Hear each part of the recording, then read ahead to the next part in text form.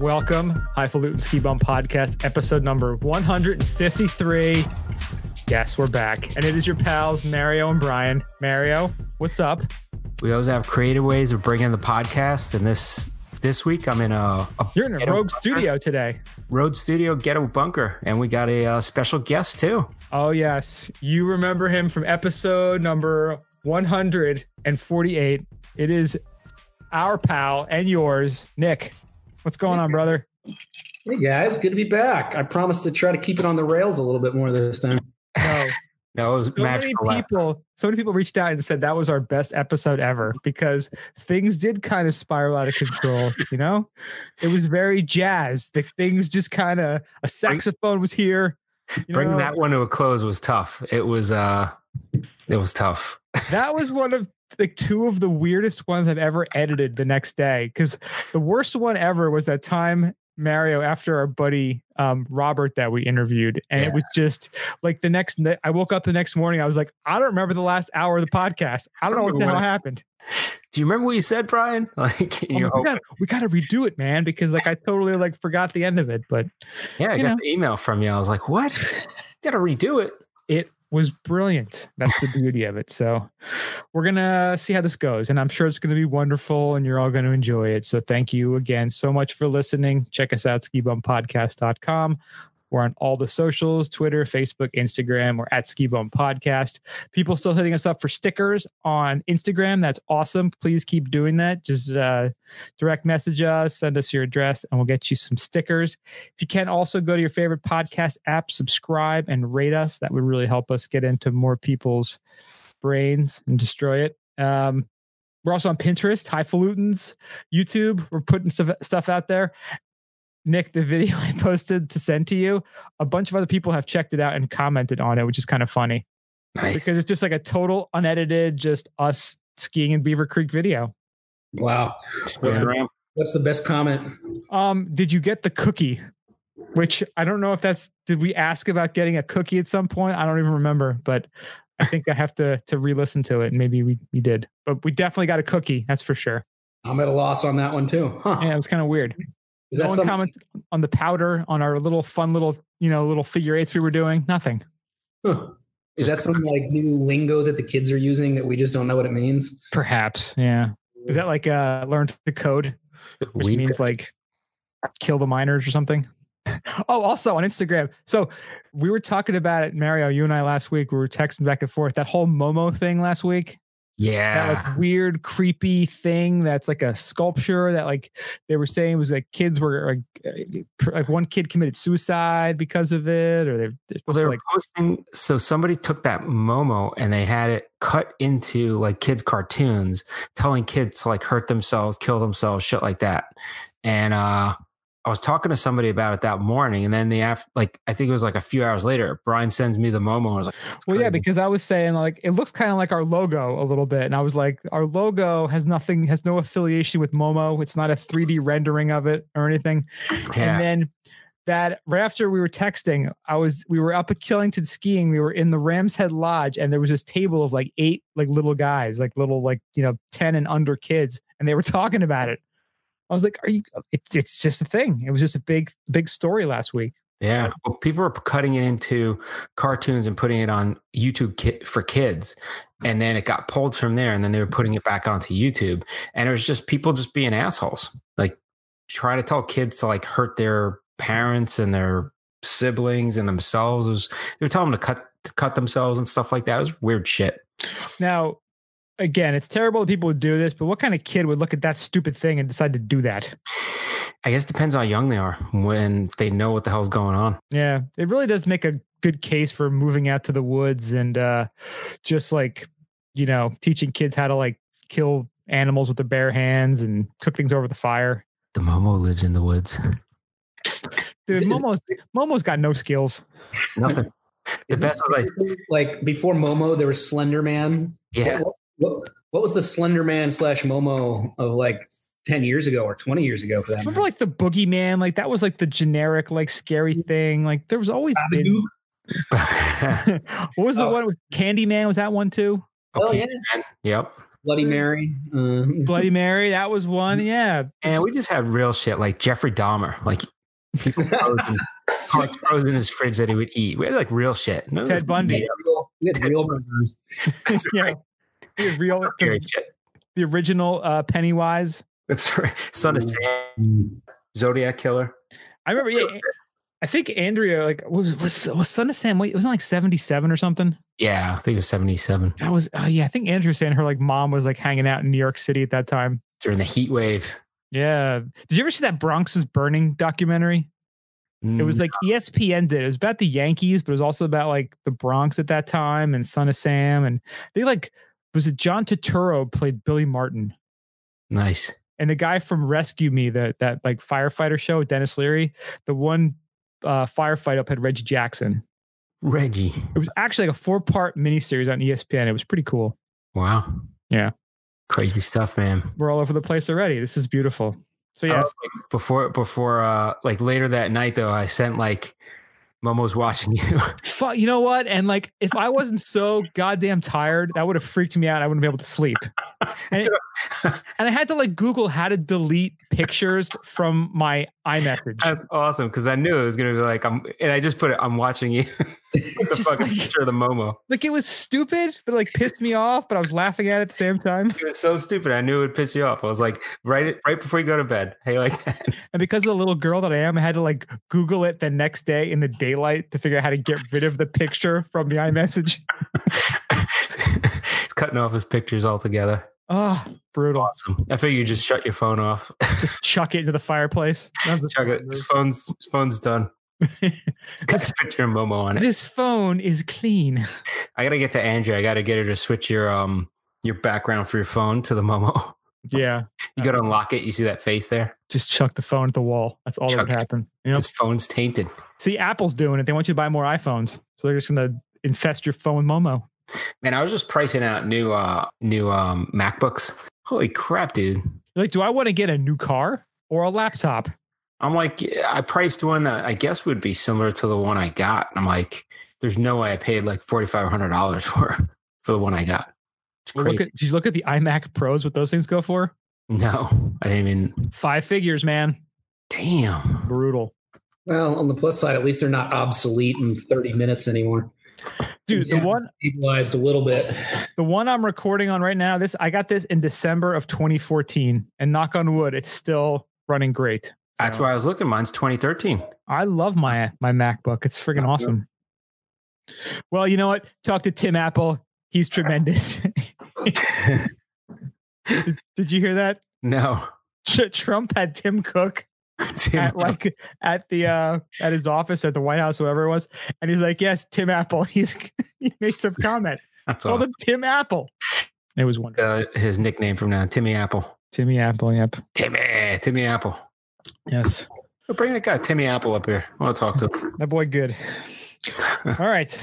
Well, that's all the information. So I think we should just roll into what we do best. It's time for Opry Today. So Mario, do you want to start us off here?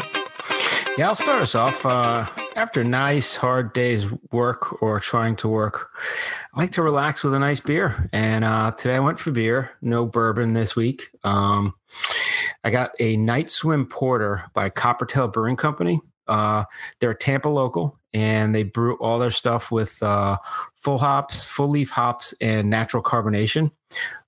It's a nice chocolatey porter. They're actually saying on the bottle it go good with barbecue brisket. Dark a porter with brisket, but that's it's not sweet, but it's like chocolatey. Like some of the porters are a little sweet. I like this a lot. This is a good Coppertail is a really good brewer down here. They make a good IPA too. They're saying dark, luxurious, rich, roasty, hint of chocolate. So 6.2%, so not too bad. You got to drink them in twos. That's what I kind of stand by. And yeah, it's good. They make, like I said, they're expanding down here. This is one of the brewers that's expanding a little bit down here. So they're popping up everywhere. Breweries now, you know? Yeah. It's like, there's good breweries almost everywhere now, which is pretty awesome. Yeah.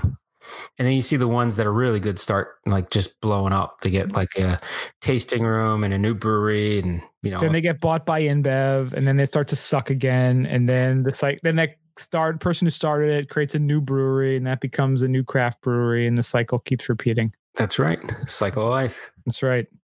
But looking at you, Ballast Point. $1 billion. Yeah. That was like Boston Brewing Company. I was talking to somebody the other day. They were like, they're still independent. Sam Adams is still independent. I know, but somebody was actually referring to them as they're a microbrew too, aren't they? And I'm like, no, you can't consider them a microbrew now. Yeah. They jumped the shark a long time ago. Well, enough. Yeah, microbrew were true, but they still consider them a craft brew. And I remember listening to an interview with Jim Cook. He said, "At what point are you no longer a craft brew?" And he goes, "Well, no, we're the craft brew line." So craft brew line is wherever the size of Sam Adams is. Right. Yeah. They set the bar is basically his argument. Yeah. Yeah. And they consider themselves an independent brewery too. There's like that little symbol that a lot of the breweries have now. It says like independent craft beer. And they're one of them that has it on there. And I think kind of helped pioneer that. They did. Kind of like Dos Equis, right? Just stop talking right now. I saw like that new commercial they have. It's like at a wedding, and the guy's like toasting his daughter getting married, and all he talks about is the Dos Equis and how wonderful it is. And I'm like, who is going to buy this beer because of this commercial? Like, this is so dumb. Yeah, but what amazes me is like Dos Equis, they're the ones that just got big into like ski sponsorship. Who's the one for the U.S. Olympic team? That's Dos Equis, right? Wasn't it Tecate? Oh, was it Pacifico? I think you're right. Pacifico. Yeah.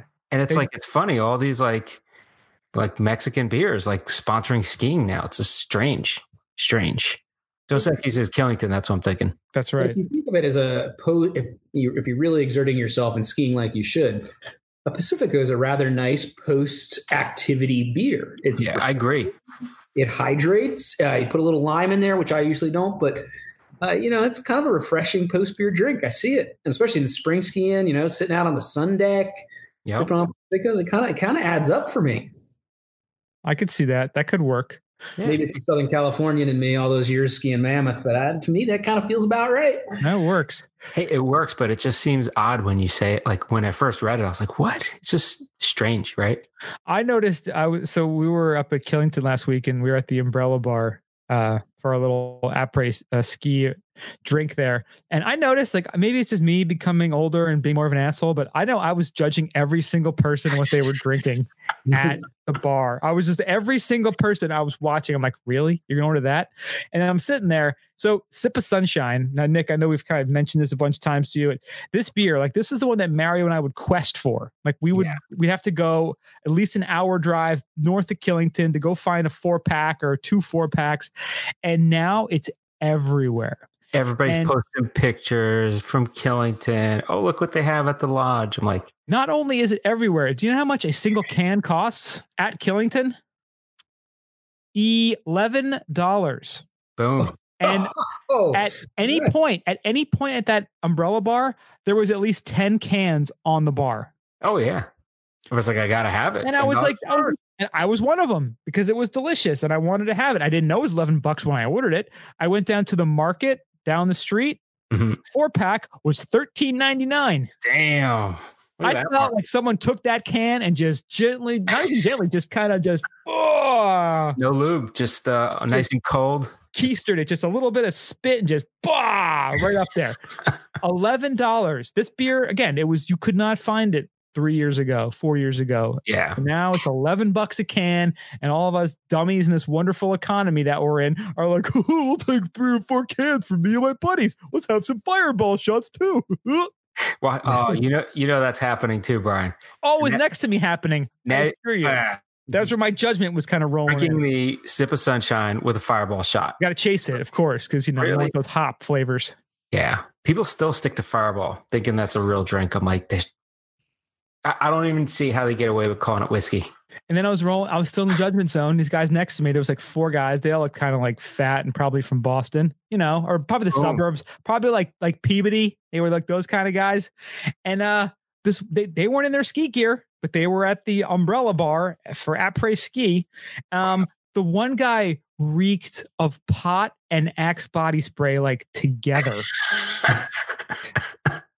And I'm just like, I go to Andrea, I'm like, and she has like a really sensitive nose, and she's like, whoa. I'm like, is there like, would there be any moisture like caused by this combining of aromas? You got to hold it back, right? Because of the axe. I had to hold her down. Yeah, I just staple her to the chair. Yeah, hold it back. Axe and weed. I mean, that's really, ladies, the line forms over here. Throwing a little fireball. It's a triple threat right there. That's the trifecta. That's love potion number 9. Fireball or maybe a little Bill Cosby in there. You're good. Triple threat. Yeah. And you know what? The Venerable Long Trail Ale, $6 for a can. Yeah, keeping sitting it real. There. You could have gotten 2 of them for a price of a sip of sunshine, and it's just sitting there doing its thing, just being loyal and not getting huffy and judgmental. Just chilling. Just being its badass Long Trail self. Damn. Yeah. So what are you drinking? Oh, yes. All right. So I'm going to preface that it was Taco Thursday tonight. So I had a couple margaritas with dinner. So bear with me. I went through the cabinet, and I'm trying to kind of clear inventory out before the spring. So I found a lovely bottles of Angel's Envy that only had a little bit left in it. And the little bit was actually a little more than the little bit I thought it was. So Nice. It was more of a lottle bit. So I'm drinking Angel's Envy Kentucky straight whiskey finished in port wine barrels.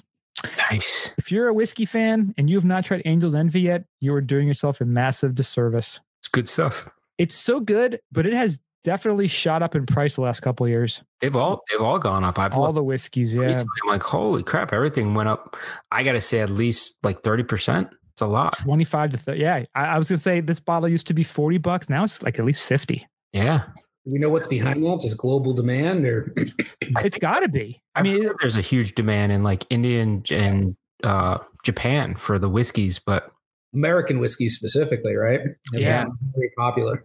I think who was it? It was Maker's Mark was going to change their formula because of that. They were going to water it down. They were going to make it different so they could produce more for India. Going to buy it anymore, and then they went back on it. But yeah, they allegedly didn't change the formula. Yes. How do you know? Exactly. Yeah. Saving lives, people. Come on. That's right. That's right. They make the bottle a little bit smaller, and they could have put like 10% less wax when they dip it. That would have saved money, right?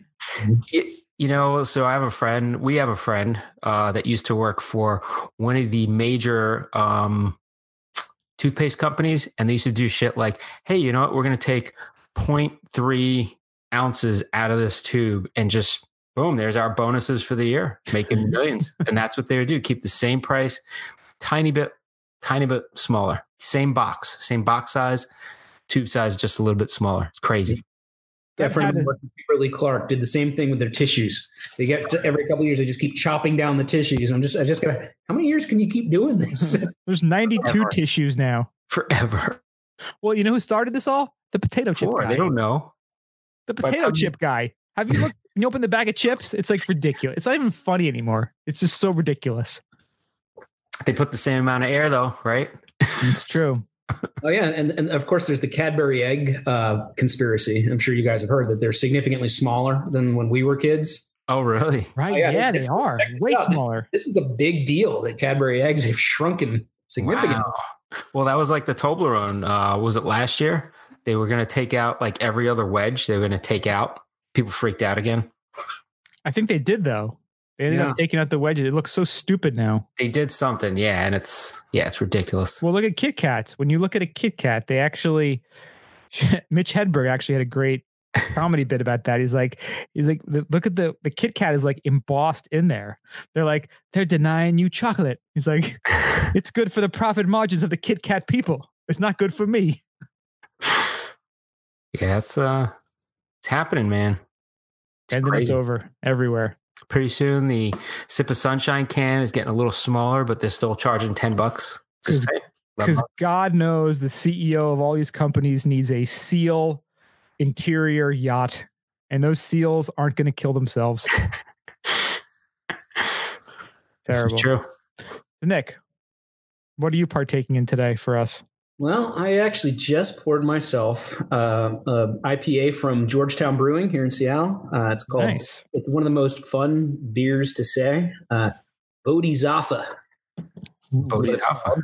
Bodhisattva IPA. And so because that's kind of hard to say after you've had 2 or 3 Bodhisattvas, we just call it Bodhi. So here, you go belly up here in Seattle, you just say Bodhi. And Bodhi beer. Yeah, it's a nice little IPA. It's unfiltered. Fun fact, a 6-pack of this costs as much as 1 Sunshine at Killington, apparently. Quite a deal. It's got that advantage. But I think it's got a little bit of citrus, a little bit like they say, like a mandarin in it. Heck of a lot of hops, but super nice. It was apparently a gold medal winner in 2016 at the American Style APA category. So, like a Bodie Miller. It's somewhat well. It's awarded, and we like it. It's a good staple IPA on a lot of taps here in Seattle. And I think you guys probably more from it. Georgetown Brewing's really famous for their Manny's Pale Ale, which is it's like the I don't know what you call. I guess it's the Sam Adams. It's probably what I call the Sam Adams of Seattle. Like it's kind of the upgrade standard beer you find on tap almost in every bar and restaurant in town. Nice. Yeah. I'm looking at the website. Yeah, I like how they really break down the ingredients. Mm-hmm. They got the malts, the 2-row pale, the Munich, the hops, the Chinook, Citra, Mosaic, Columbus, yeast, English ale. Like they really break it down for it's like beer geeks, as they say. It's almost like a recipe. Go ahead and make this at home if you want. Yeah, right. No trade secrets, right? Yeah. Try it if you can, if you dare.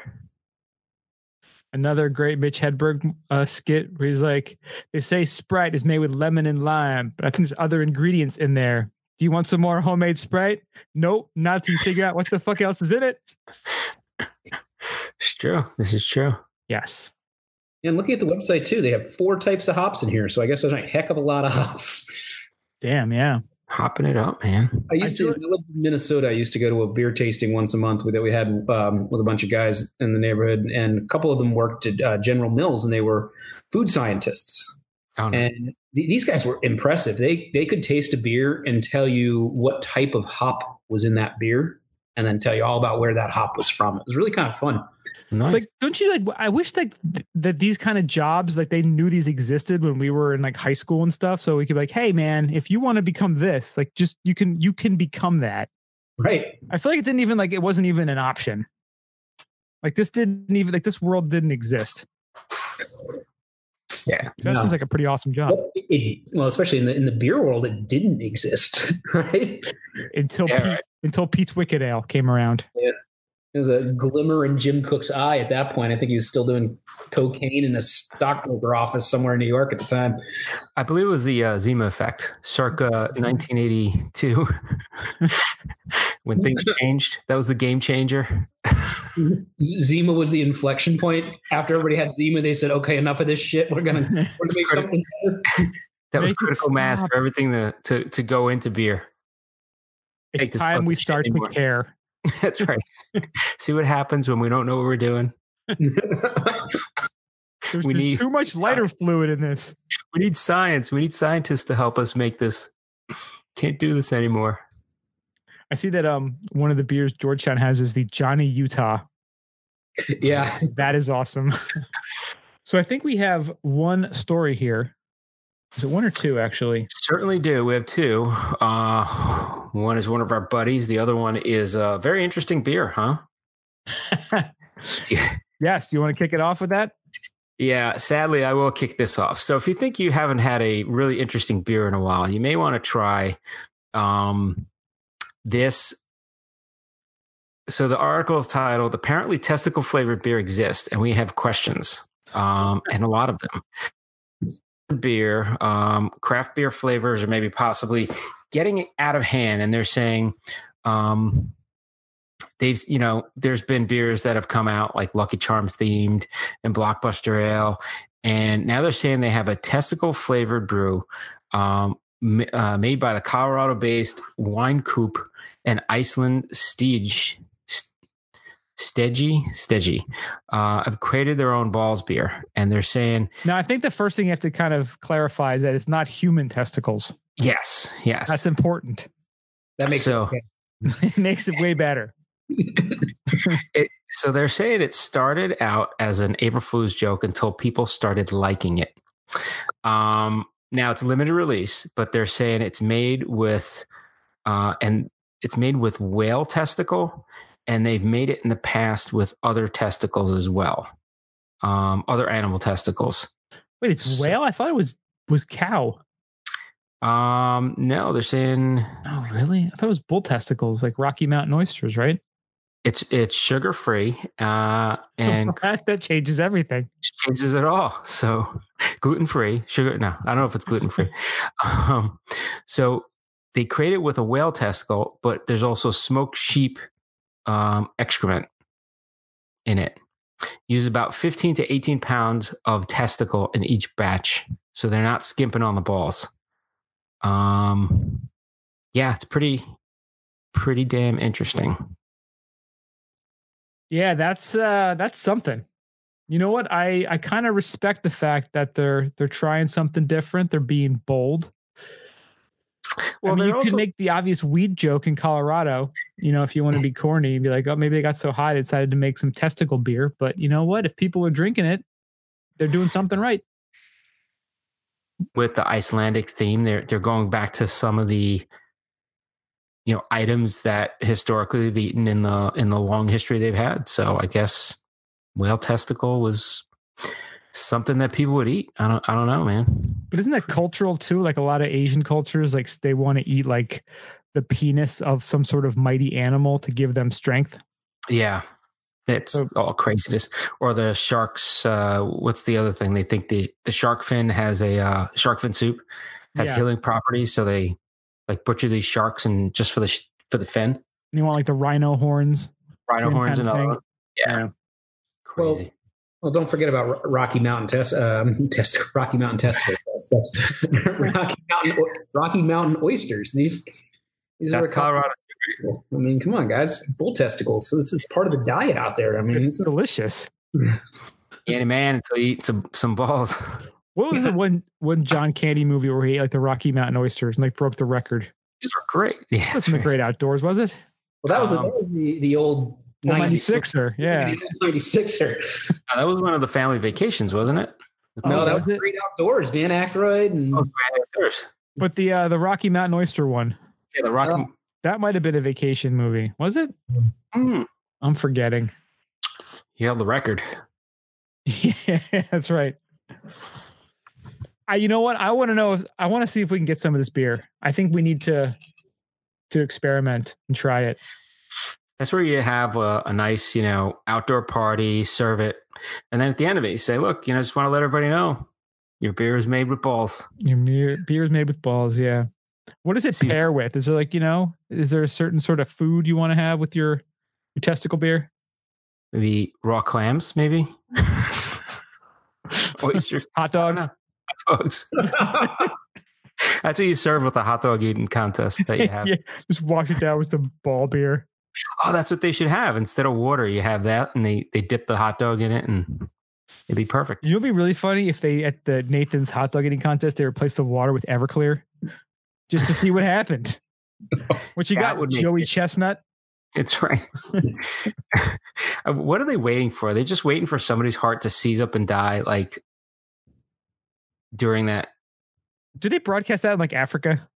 Like, you see people are starving. Like, well, look what these Americans are doing. He's so fat. It's funny because he's fat. All right, I found it. It was Chevy Chase and Funny Farm. Funny Farm. Oh my God. Way off. Oof. Nice find though. Well, I just Googled it because it bothered me. Yeah, I'm glad now we know. So we got one other story here, and this is from our buddy Rich at All About Après. He had in his newsletter this week, he had a list of Spotify playlists that we can link you to that has his 37 All About Après all-time favorite après ski songs. So there's some I'm a little unfamiliar with, but then of course there's always the classics. The Joker, Steve Miller Band, Santeria Sublime. Got some Pink Houses by John Mellencamp. American Girl, Tom Petty, a little something for everybody. Yeah, it's a good mix. It's a really good mix. So we'll have a link in the show notes if you want to check it out. And you should also subscribe to his newsletter. You can go to allaboutapreski.com to find that. So check that out. Let's get into the Kinjula. We don't have a Bean of the Week this week. Frank's been AWOL, but he got back to us. So he just gave us a shout out to let us that he's okay, because we were a little bit concerned about him. Hadn't heard from him. Thought he was in deep powder, and we're like worried, like I hope he's okay. Well, you hear all these avalanche stories. I know he was out west. You hear avalanche stories, you get a little concerned, but something like that. He fired up his beacon, and he let us know that he was okay. So we're happy to hear you're okay. Look forward to more contributions in the future. But we got a couple stories while we're in here. And the first one is DEA slapped in the face. The American Epilepsy Society accepts marijuana extract, obliterates seizures in epileptic children. And this was announced just this week. And the AES, the American Epileptic Society, they've made the announcement, and they said it was the largest ever study showing marijuana is capable of curing seizures. According to the statistics, epilepsy affects 1 in 26 Americans during their lifetime, and 1/3 is said to have a form of the condition that resists treatment or effective management. However, children and young adults are most vulnerable to this. And in the study, 261 patients were given CBD treatment, so no THC, non-psychoactive, and the results showed that 45% experienced a significant reduction in seizure frequency, with 9% seizure-free just in 3 months of CBD being administered. Wow. And, you read studies like that, and it's great that they can actually finally start doing these studies, but it also makes you really question the motivation, the inspiration, and the need for a lot of these government agencies that we have. And, the more you get older, the more you read things, the more you kind of dive into these topics, it really does make you question a lot of stuff. And, the fact that the DEA can still go on and yammer on about, marijuana being a Schedule I drug and has no medical benefits is just lunacy at this point. It's it's almost as bad as the flat earth people at this point. Yeah, I mean, I'm questioning the DA because I'm like, so they still are, because that ban is on, you can't do a significant amount of research to see if it could. So why would you do that? Well, the DEA keeps fighting the rescheduling of marijuana. Twice they've done it in the last 4 years. Bastards. Yeah, because again, when your entire incentive and your way of living is motivated by not believing something, you're never going to believe it. Yeah. If you're making $200,000 a year as a head of high up in the DEA, why would you ever risk your salary and your family's livelihood on doing the right thing? And that's the problem we have. Crazy. Yeah.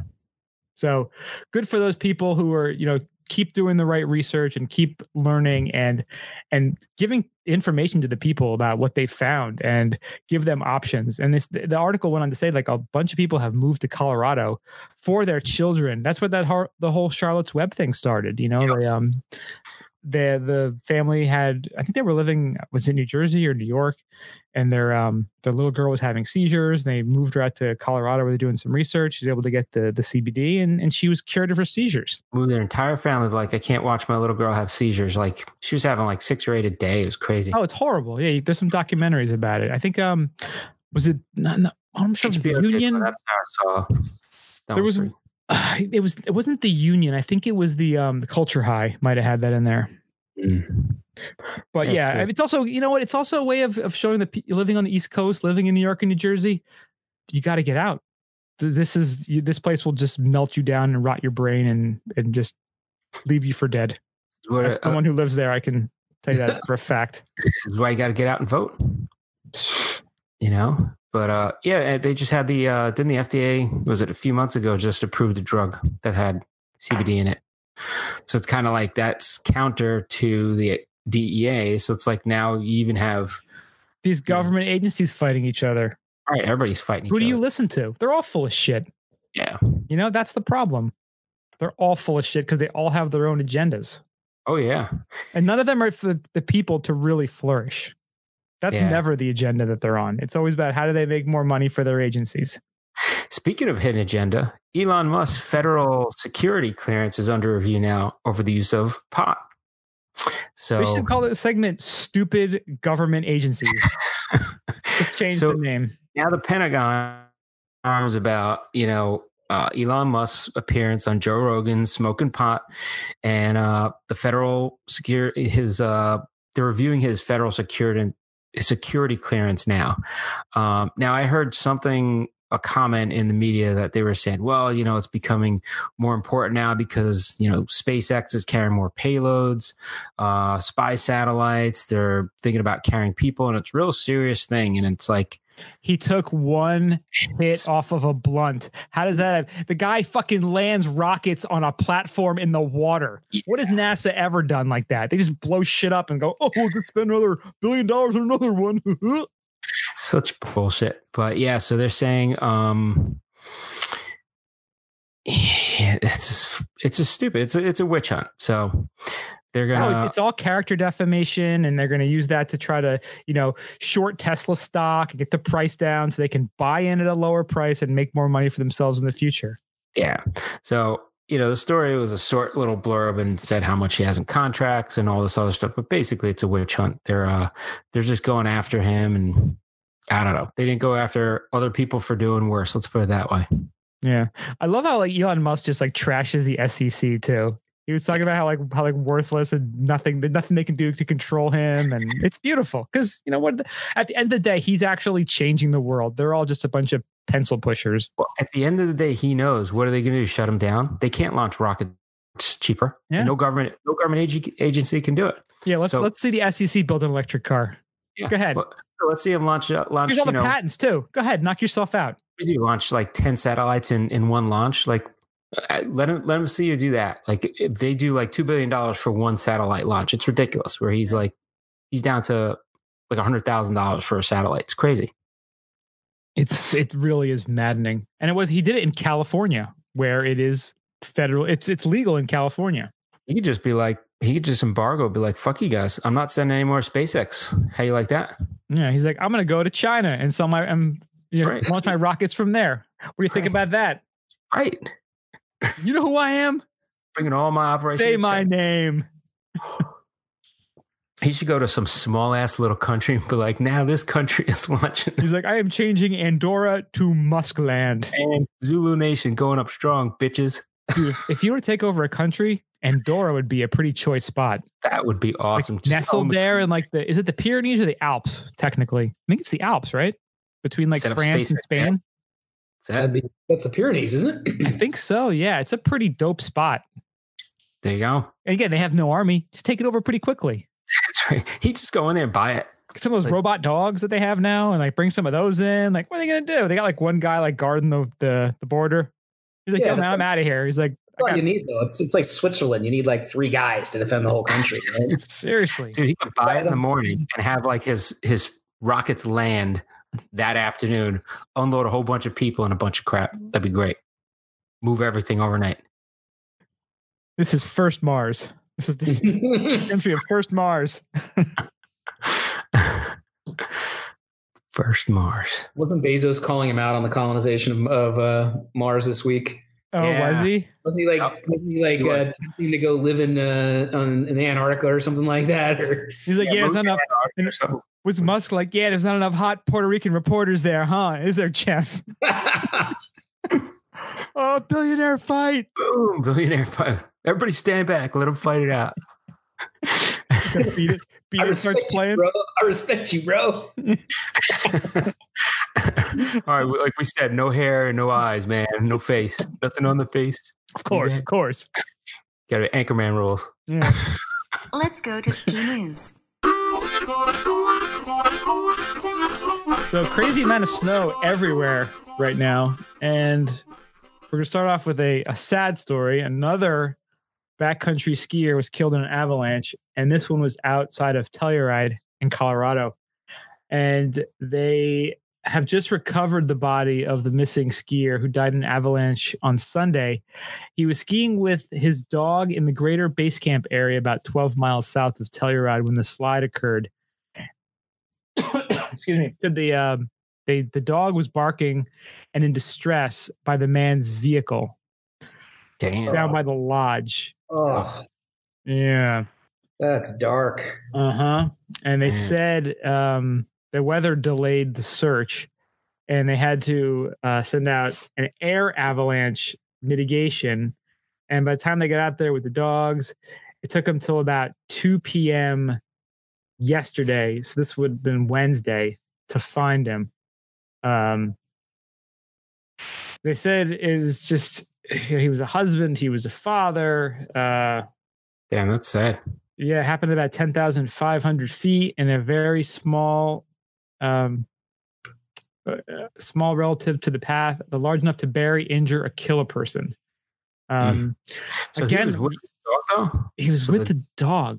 The dog didn't get buried. The dog did not, and I guess the dog's instinct sent them back to the car, thinking, "Hey, we separated. Maybe he'll go back there because that's how we got here." Yeah, it sucks. And at the bottom of this article, they're saying that there has been 18 avalanche deaths this year in the U.S. and 6 in Canada.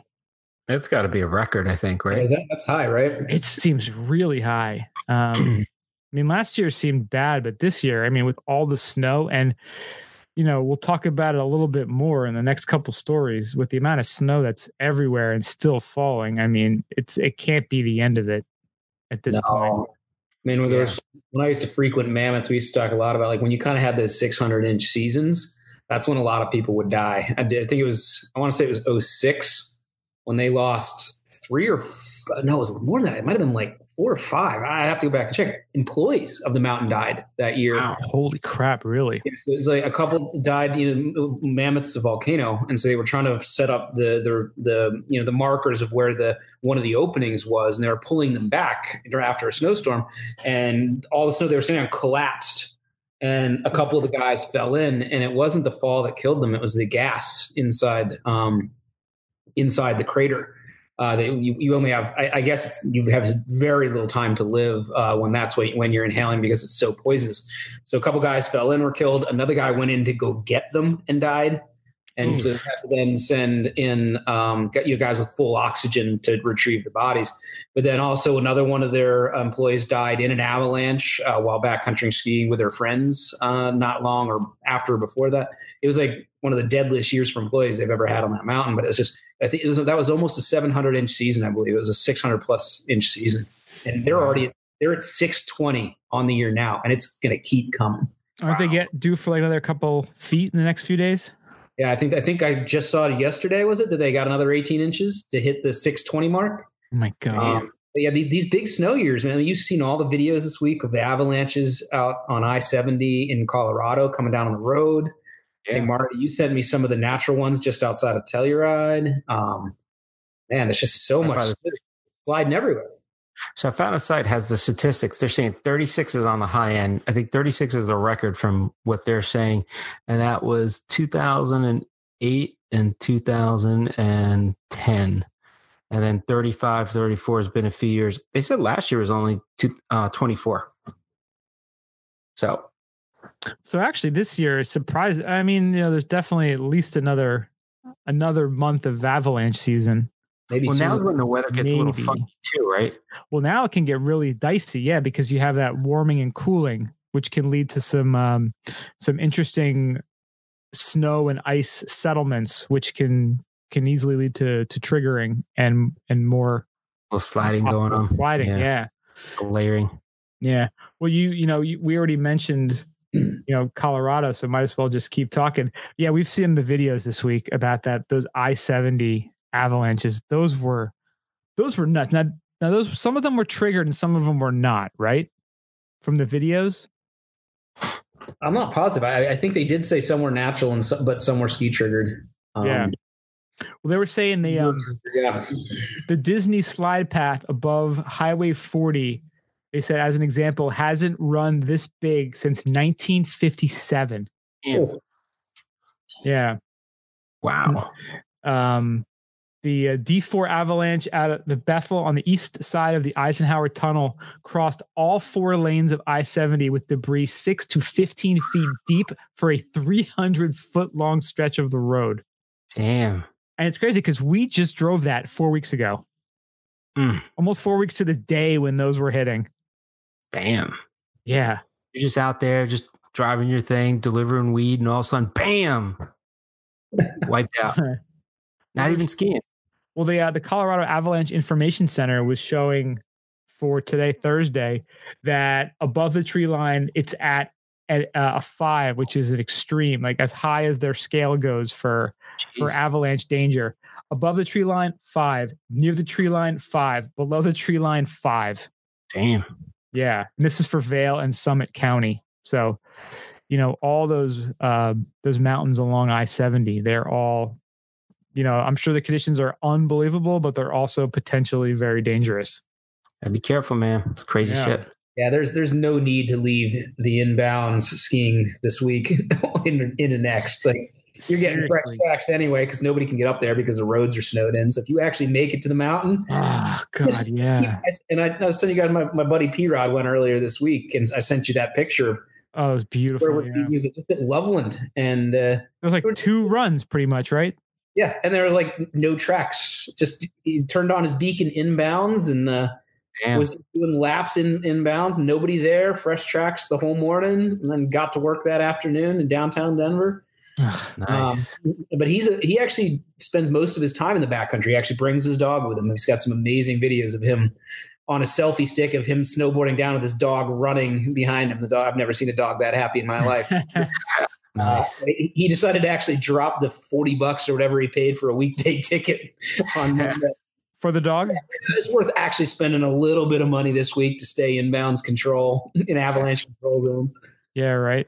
So they also mentioned that this was just today that one of those avalanches actually caused a gas leak near Copper Mountain. Damn. Yeah. Happened about 5 a.m. this morning down by the Conoco gas station and the water treatment plant by Copper Mountain. So they say if the crews got down there from XL Energy pretty quickly and shut off the gas and are still working to resolve the leak.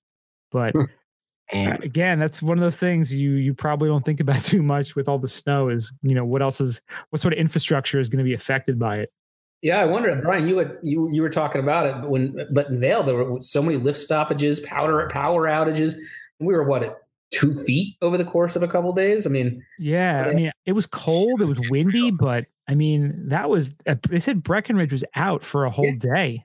I mean, and again, it didn't seem like it was that extreme in any way, the conditions that we were dealing with. But again, when you think about a chairlift, it seems so simple, but a lot of stuff has to be working correctly for it to run. So you also have to make sure the people that are working on it can get there, right? So that's the other problem that they have, because unfortunately it's too expensive to live for the workers near the resort, so they're living outside of it and they got to get to work too. They don't get there, you ain't doing shit.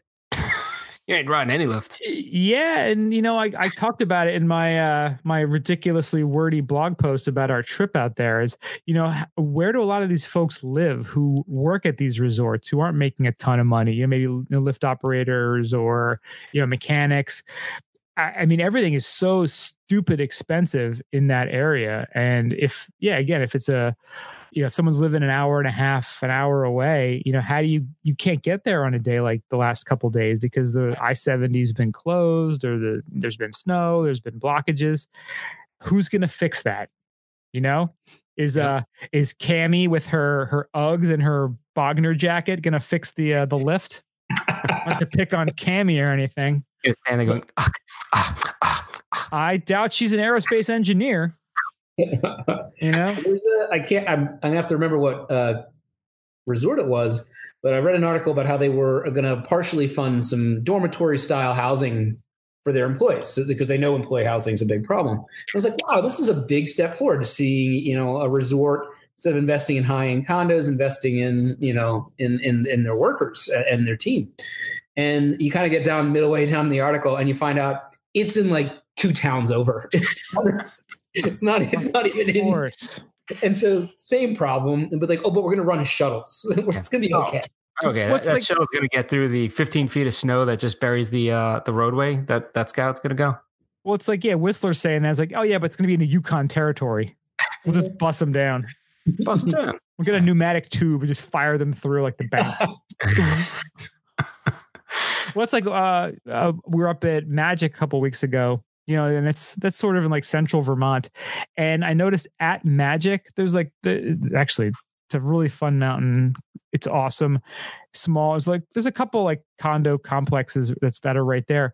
But when you come off the mountain, there's a big, almost looks like a hotel, but it says Stratton employee dormitory. So Stratton's like a half an hour away. But I guess it's too expensive to keep them at Stratton, so they ship them over there. Yeah, that's just ridiculous to me.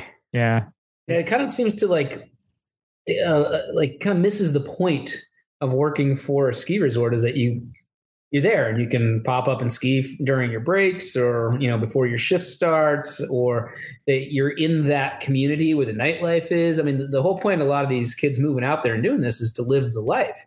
Being dropped in a dormitory 30 miles down or 30 minutes, whatever you get down the road, it kind of takes away a lot of the appeal. I remember I was riding up this was right before I went out to meet you in Colorado, Brian. I was over at Whistler and I was skiing alone, and I rode up the gondola. These girls, and they're complaining about their shifts and how their manager was like, hey, the business has got to come first. I need you to step it up and work that 6th day this week. And her response was great. She goes, I'm not here to work. I work so I can eat. Like she was an Aussie, Australian. And I just thought that was a great point. It's like, these kids don't come here to make money. They're not here to build their career. Building up my 401k, working that lift, man.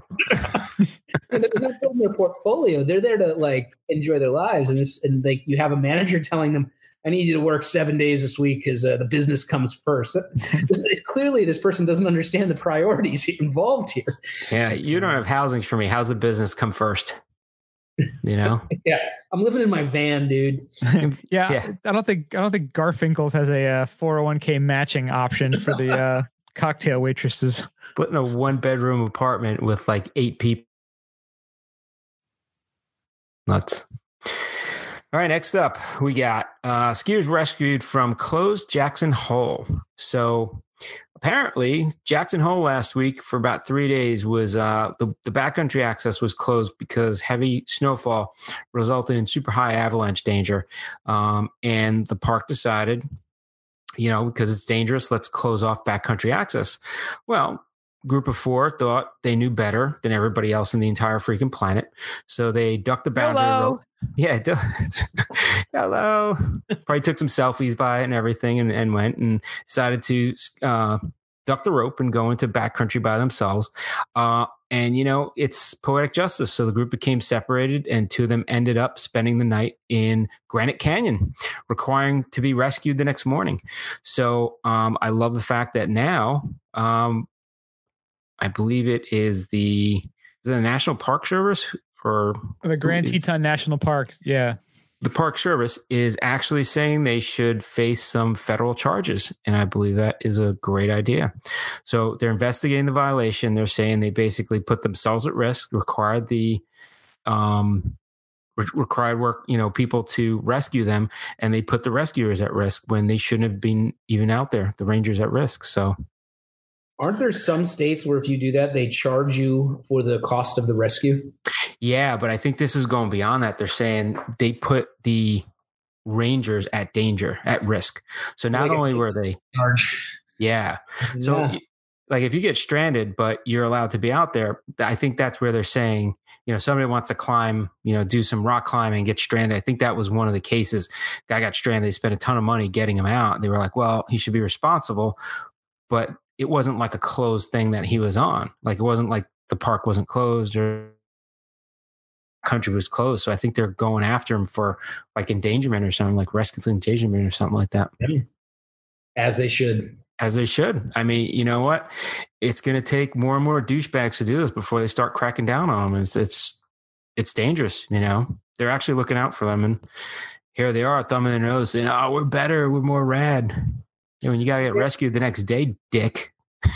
You know? Yeah, I mean, I think it's you're putting your life on the line, and you can act all bravado over this, but you're then putting all the rescuers' lives on the line, and their families are exposed to losing those rescuers. And just think of all the people you could affect because you're a jackass and decided to go out anyway, even though they've closed the area and all that. I mean, that's super selfish. Yeah. Well, think about how much time they don't have if they were needed to rescue somebody. Now they're not available to go rescue somebody that's caught in bounds because something they're happened. Following the rules and they can't get following the rules. Rescued. Yeah. Now they got to go outside of what they were planning to do. Logistically, it's a nightmare to say, now we got to reopen operations for an area that we weren't expecting to have to be in, I think they should do some sort of like skier justice. They should make them ski Corbett's with like a monoski. Well, that's the whole argument that they came up with a few years ago, where they should have a check where you have to go in the backcountry with your gear. Like there's no way to check that, but it's the same premise, like if you had your gear, they wouldn't necessarily have to go rescue you. If you knew what you were doing, they wouldn't have to go in there and endanger themselves. Like it would just be safer for everybody. Everybody have a better time, Does a beacon need to cost $300? Like, doesn't seem like a simple. Yes, I believe it does. What is having stock in the Beacon Company? Right. I believe it does. All right, BCA over here. Now, no, seriously, is that? I mean, I feel like that's probably the biggest deterrent for people to get a beacon is the price. If you go, well, I could spend $300 on that or pay for half of my Icon Pass. Like, why? But if you're backcountry skiing regularly, and Nick, you probably know better than us, you're probably investing in that because it's worth your life, right? Yep. It's not a cost that you're going to split hairs with. Now, if you're recreationally we're older and a little smarter. But isn't that 22 and you're bumming it? Like, is that what you're going to take $300 and spend it on? But isn't that also like why I think Brian's right. I frankly can't understand how anything in that device or assembly it justifies a $300 cost. You think about how complex a cell phone is. Yeah. Compared to that and what a cell phone can do, like a smartphone. There is just no way that these should be equivalent in costs by any means. So I'm with them, but at the same time, it's a requirement, right? If you want to do backcountry skiing, you have to have one. I mean, you got to be a moron not to have one. And so they can charge it because there's like 3 or 4 companies that make these things. Mm. And so I think they can charge pretty much whatever they want. And it's probably the industry has kind of set the mark where it is. And there's a ton of profit. The only thing goddamn big beacon. Yeah. The only thing that makes me doubt it though, is I do wonder, like, is this like when the military pays $1,000 for a hammer, but you can bet your ass that hammer is perfect and will not fail? I don't know. I'm just wondering if it's like one of those things that this is just, we used to, in one of the projects I did in grad school, I remember like we did like these valves that were made for like cyanide lines in certain manufacturing facilities, like for computer parts. And there were these little valves, well, the parts in assembly didn't cost so much. They had to be perfect because it was a life or death situation. Yeah. It's safety. Can't just right. Yeah. A plumber can buy a valve for, $3 at Home Depot. These aren't that different, but these are $3,000 because they are guaranteed perfect and they are to a spec that was just almost impossible to manufacture to without a ton of care. So I don't know, but I wonder if beacons are like that. I wonder if they won't fail. These things are indestructible. Mm-hmm. Yeah. I mean, yeah. Yeah. I mean, I don't even know what to say. That's gotta be that's a great argument, I think, for Brian. Why do the price of skis never come down? Oh, they came out with some new technology, and you know what? The skis next year, $1,200 again. It's the exact same thing with just a different paint job. Yeah, exactly. Oh, well, we have a different type of core, new metal on it.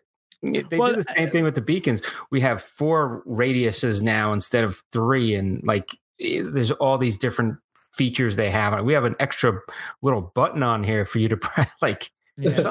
But yeah, I mean, with skis, that I can kind of get, there's sort of a price point that's been established for something that's like safety feature, like a safety device, like a beacon. Like it seems like there could be a potential for someone to come in and kind of disrupt that industry with like a low price beacon. That'd be great if they did, But until that happens, you're a dumbass if you go out there without one.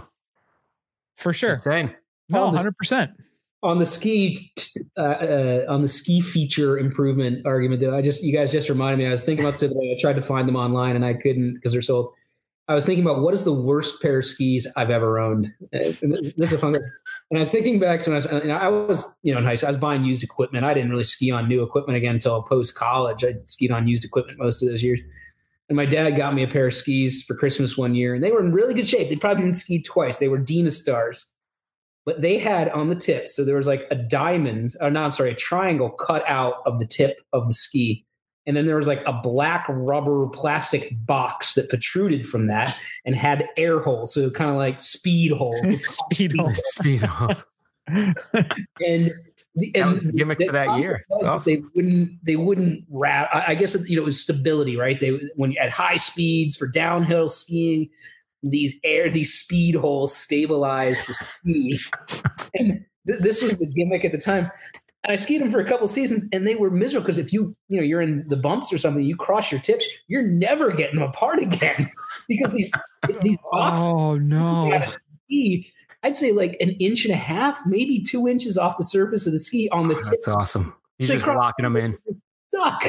And it was like that was the gimmick that year. Like we're gonna put air holes in our skis. Air holes. Didn't Vocal just have those a couple years ago too, where they had like a little module kind of on like maybe 2 inches off the tip, the UVO, whatever they called it. It was supposed to absorb vibration or something, dampering. I think they're like, it's been 30 years. Nobody remembers how stupid this was. Let's bring it back. It's like, why don't any skis have spoilers at the back of them? We need to put spoilers on there. They like test it and they show it like being tested. Yeah, that's a wind tunnel. If I was going 400 miles an hour, that makes sense. Yeah, then it would work. That's not going to work right now. Well, do you see? I think it was Line, the Pescados. They have like the fishtail in the back of them. Yes, yeah, I've seen those. Those actually look pretty cool. Again, I don't know if they help in any way because I think they're like nice big fat skis. If that helps in the powder at all, but I mean, it looks cool. Also make it more dangerous. Yeah. They might put up an impressive wake. You know what I mean? I could just see those like right. Yeah. Like a jet ski spitting water behind it. You got just this wake coming off the back of those skis. That would be pretty sweet. That's worth the price of admission right there. It is. Yeah, we were kind of like joking around like on like a text string today about like different sort of like beacon options. And I still think the beacon codpiece, that could be something. Codpiece. You're going to put that on there. It's always going to be beeping, you know? And then the bacon scent emitting from it so the avalanche dogs could find you. Oh, is that what you want avalanche dogs like chomping onto when they do find you? But that's what the codpiece is there for, to like be able to protect the goodness. Hey, I think they found a sausage. No, it's not a sausage. It's chop it down on it pretty hard. I don't know if it'd be some sort of like, you know, those like Glade air fresheners, like a bacon one of those you got to like put into the cod piece. But dude, that's why you got fun you could have with your buddies. Just like put one of those in. You're at après ski. Like, what's that smell? Dude, that's why I got to carry a brisket sandwich with you when you go in the backcountry. That's true. That's actually a great argument for bringing charcuterie with you in the backcountry. That's it. Non-joggers, man. I don't leave the inbounds without it. Come on. I've been telling anybody who will listen to me about our incident in Colorado with the rotting sausage. I was just eating some of that now. I found a source here in Seattle. I've been buying this stuff like crazy. So Mario, we were in Boulder before we went out to Vail, and we went to this awesome like coffee shop charcuterie place, and Nick bought the sausage, and the lady's like, "Oh, this thing is great." Get back to the hotel, open it up, and it was, you know, like it was kind of like a little bit like rotted looking on the outside, like moldy, spoiled.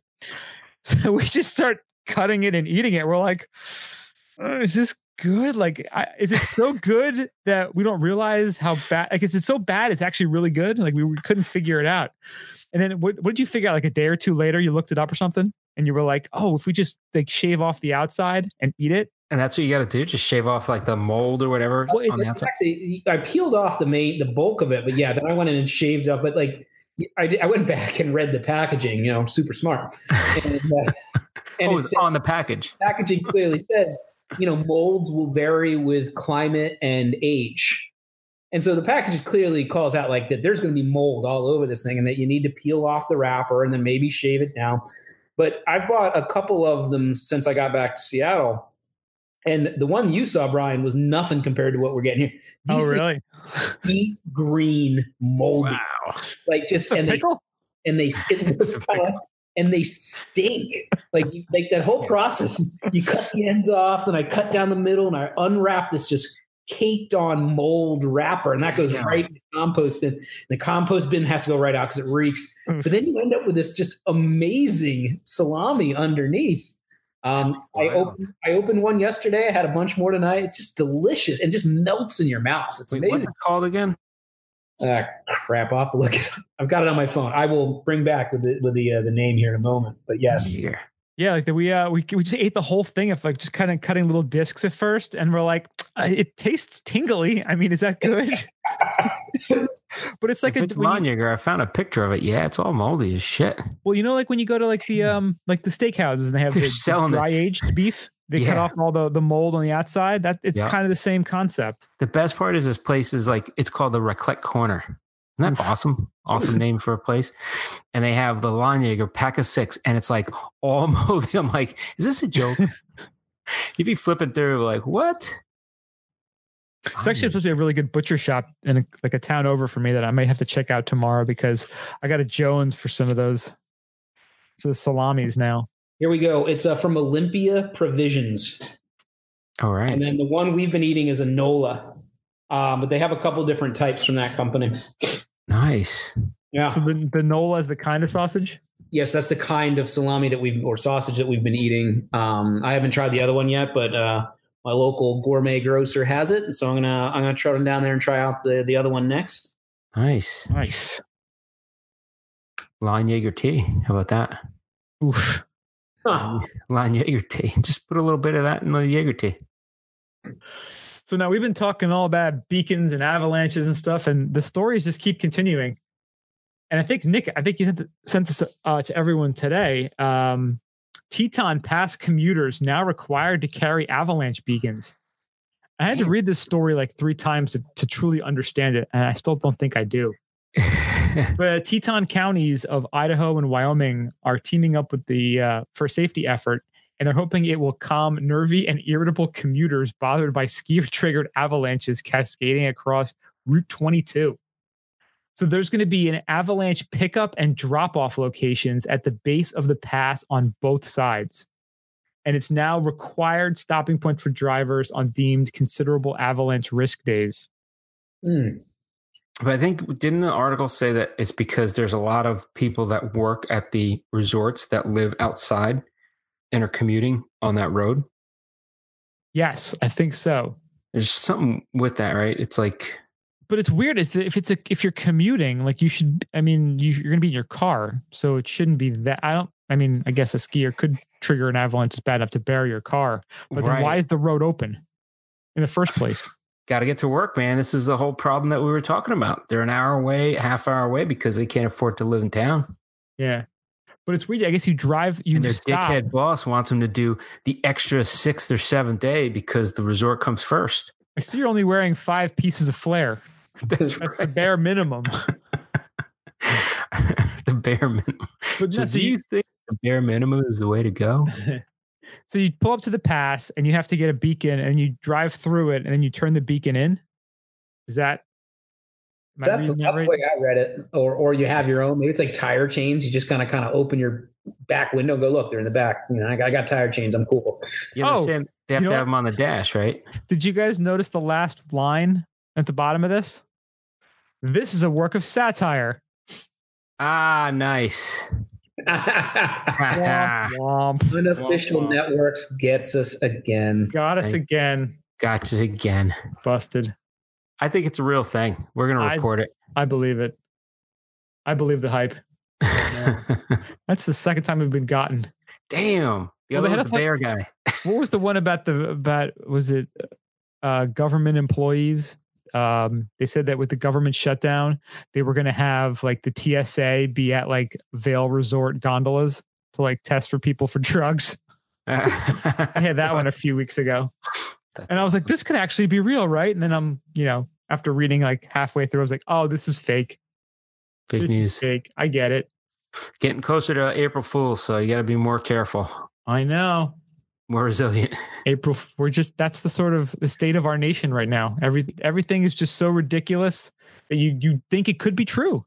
That's right. All right. So then last but not least, we have guy got stuck in the snow and survived on Taco Bell with his dog for 5 days. Not just Taco Bell sauce. Taco Bell fire sauce. Yes. So last week, Oregon had record-breaking storms again.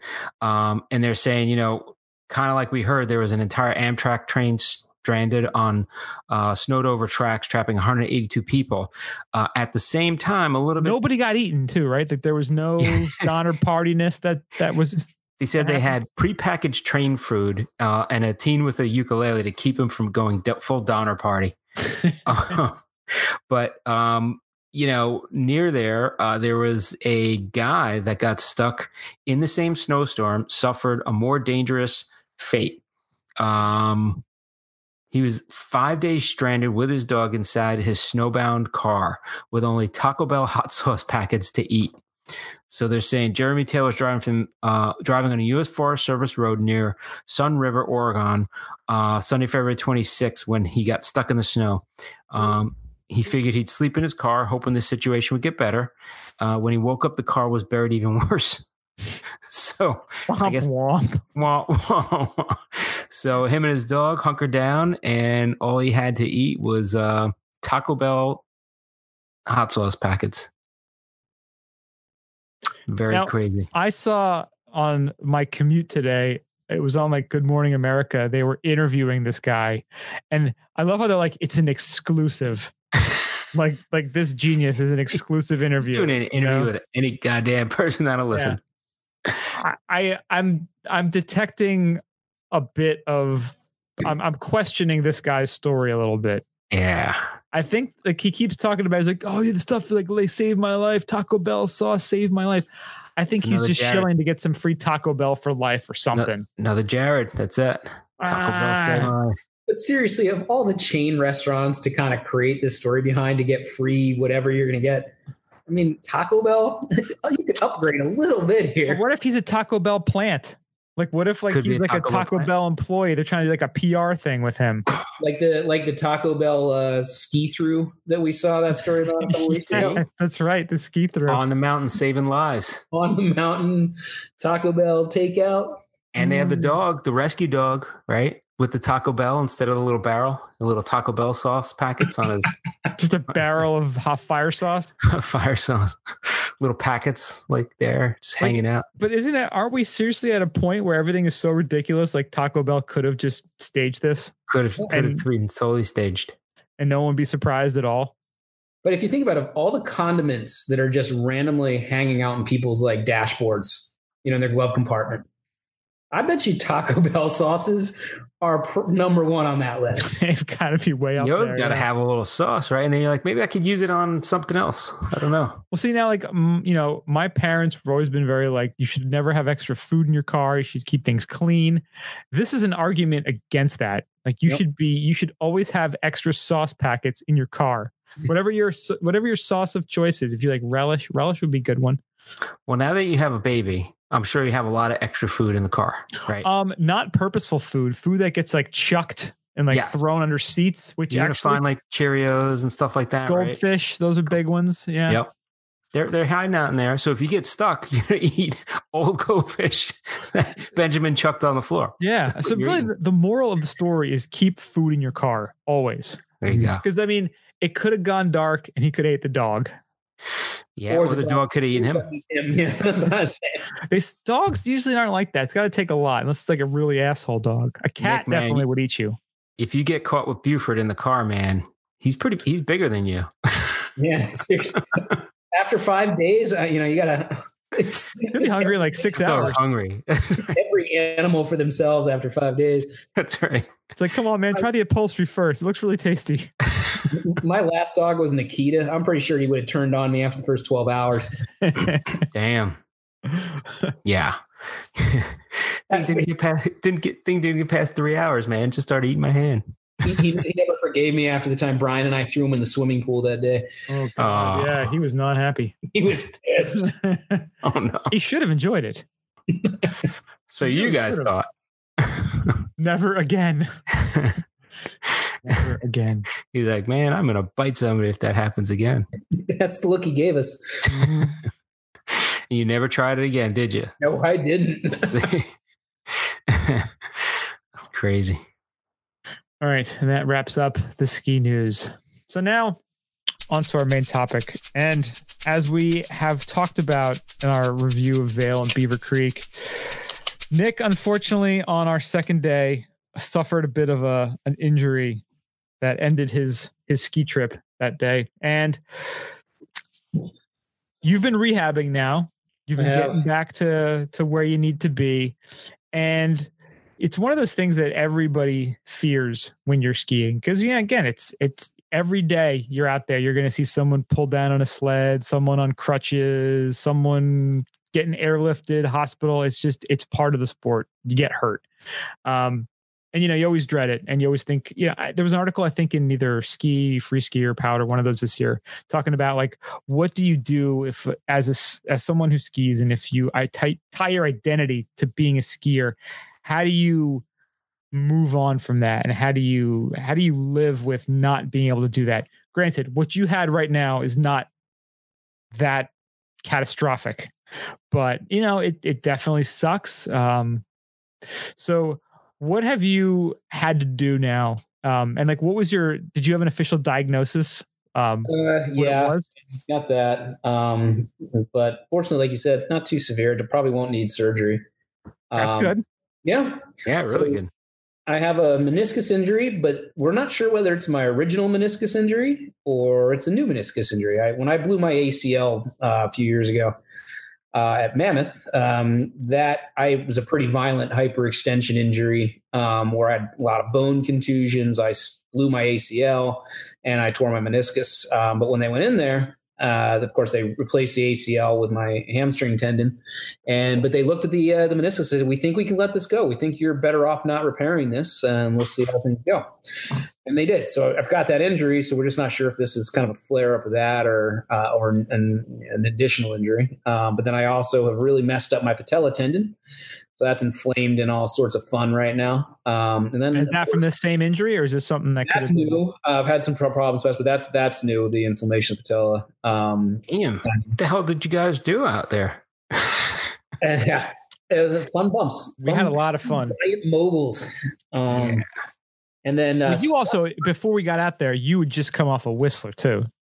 I'd been at Whistler for a while, and then I'm an old man, and I decided to go straight to Colorado and ski a couple days, and it was deep powder at both locations and skiing hard. And I think I weakened to a point and then just tweaked it. But I with a lot of PT, I'm going to be back. I'm going to salvage spring skiing, which what it looks like spring skiing is going straight into July this year, fellas. So yeah, I've got something to work towards. You got time.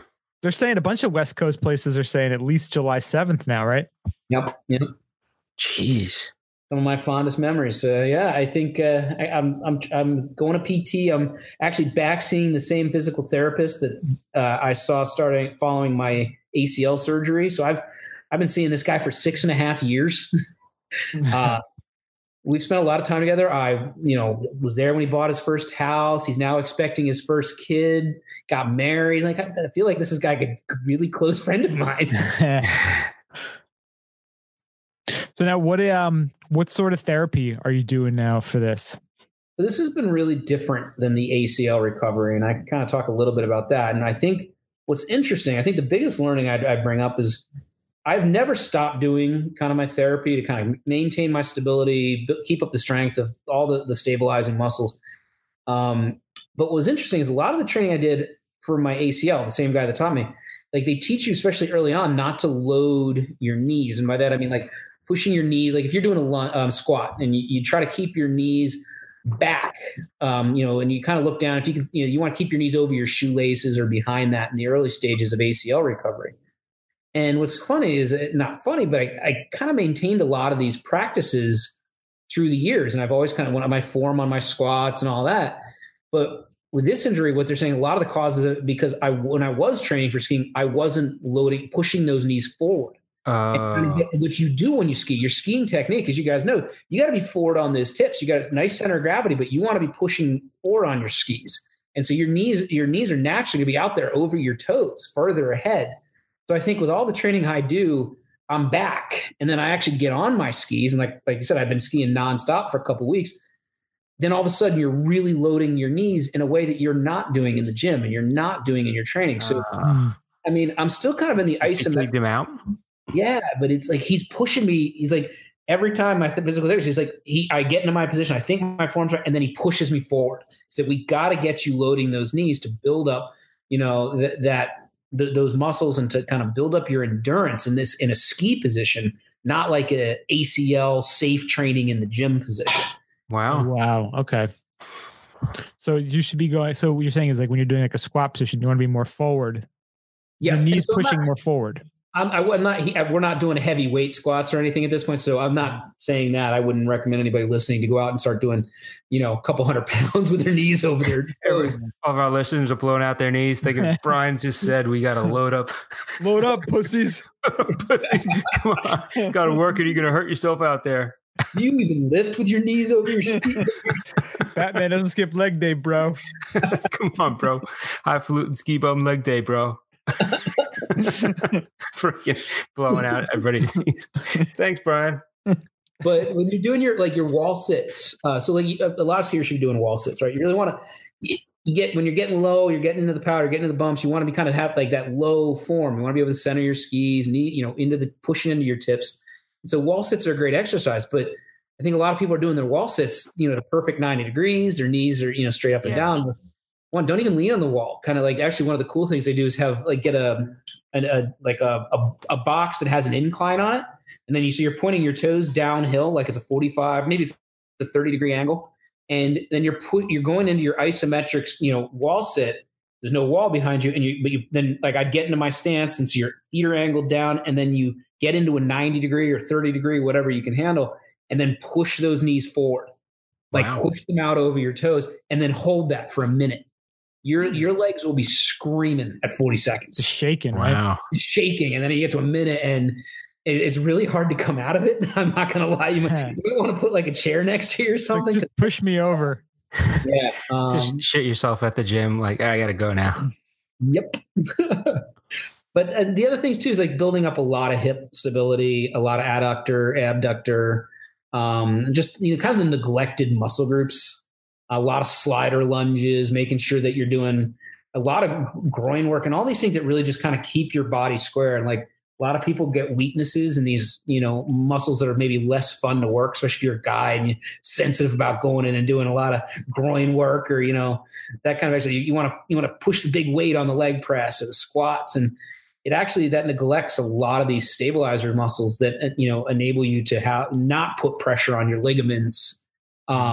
And so I think that's a lot of what they've been driving with me. And that's a lot of what they drove with me following the ACL surgery. So you're thinking that's a lot of the cause of the injury is a lot of these stabilizer muscles that you kind of just neglected by trying to keep yourself healthier in essence, right? Yep.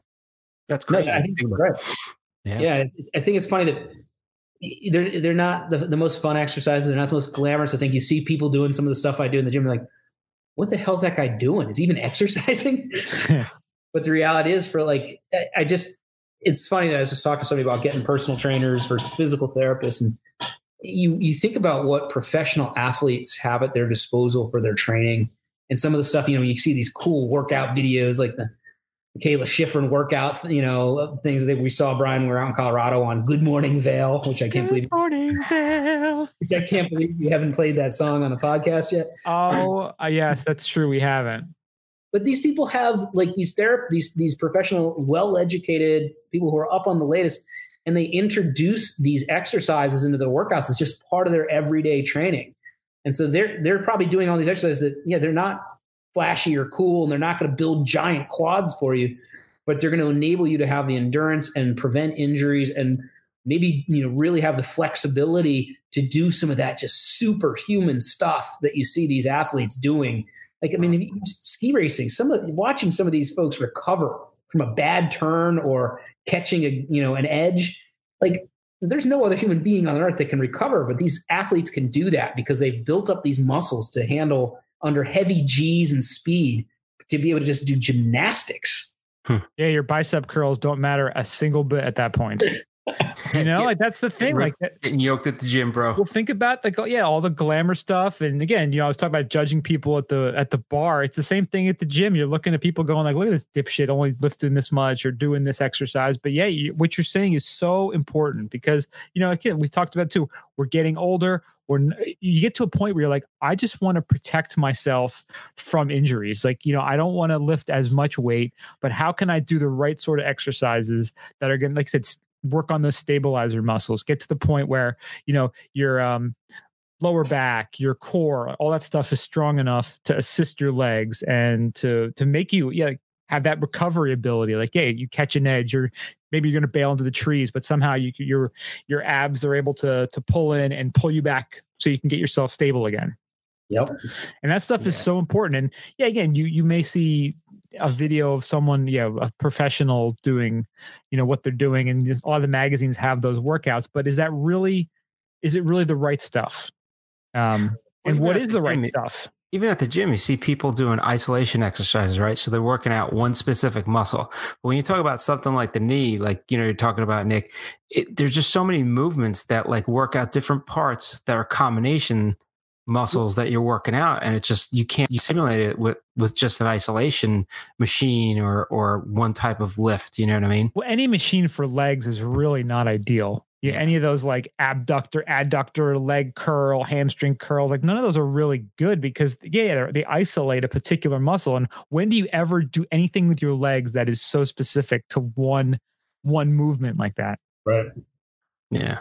It is unnatural if you think about it, just working out that one muscle. Like you wouldn't do that in life, right? No. Well, you know what too? Like think about little kids when they play. I've been like, watching Benjamin run around and do stuff. And I'm like, when's the last time you just jumped as an adult? Not on skis or just jumped, like that's some of the stuff. If you just stood around and jumped for like 10 minutes, that would be a way better workout probably for skiing than it would be doing leg presses or doing those hamstring curl machines. Because again, you're moving your body in a way that replicates a lot of what you're doing when you're skiing. I mean, seriously, when's the last time you kind of went to the gym and did box jumps? I think before the season started, I made sure I do those. And how much does your heart feel like it's going to explode? Oh, yeah. You do 10 to 15 and your heart's like out of your chest. Well, the best is like I usually superset them at the end with the leg press machine. And I do like the like half the weight, but one leg at a time on the leg press. And then I'll do those. And there's times where I jump and my body goes, nope. And you get like halfway and just land on your knees. Yeah. Yep. And it's scary. You're like, whoa. Because again, you've seen some people just taking falls on those things. Oh, yeah. I've done it. Yeah. So you really got to like my shins. Oh, yeah. And dude, is there anything worse than hurting yourself at the gym before ski season starts? Like I dropped a 25-pound plate on my toe. Like I think it was like 2 years ago in like October. And I was like, oh fuck. Like, and I luckily it wasn't a direct hit. It was like a side hit. I was like, could you imagine my stupid ass is like, I can't ski because of my toe is like broken because of doing some stupid exercise at the gym. That's like the worst possible fate. Yeah, toes. You don't need them. Yeah, it's true. Just tape it up. Rub the dirt on it. I can't tell you broken toes. I remember because my idiot brother missed his flight out. He was coming to California and we're going to go up to Mammoth. My phone starts ringing. It's like 5 a.m. Phone starts ringing. It was downstairs. I'm running down the stairs, break my toe, running down the stairs, pick up the phone, and it's my brother. I missed my flight. We're going to be late.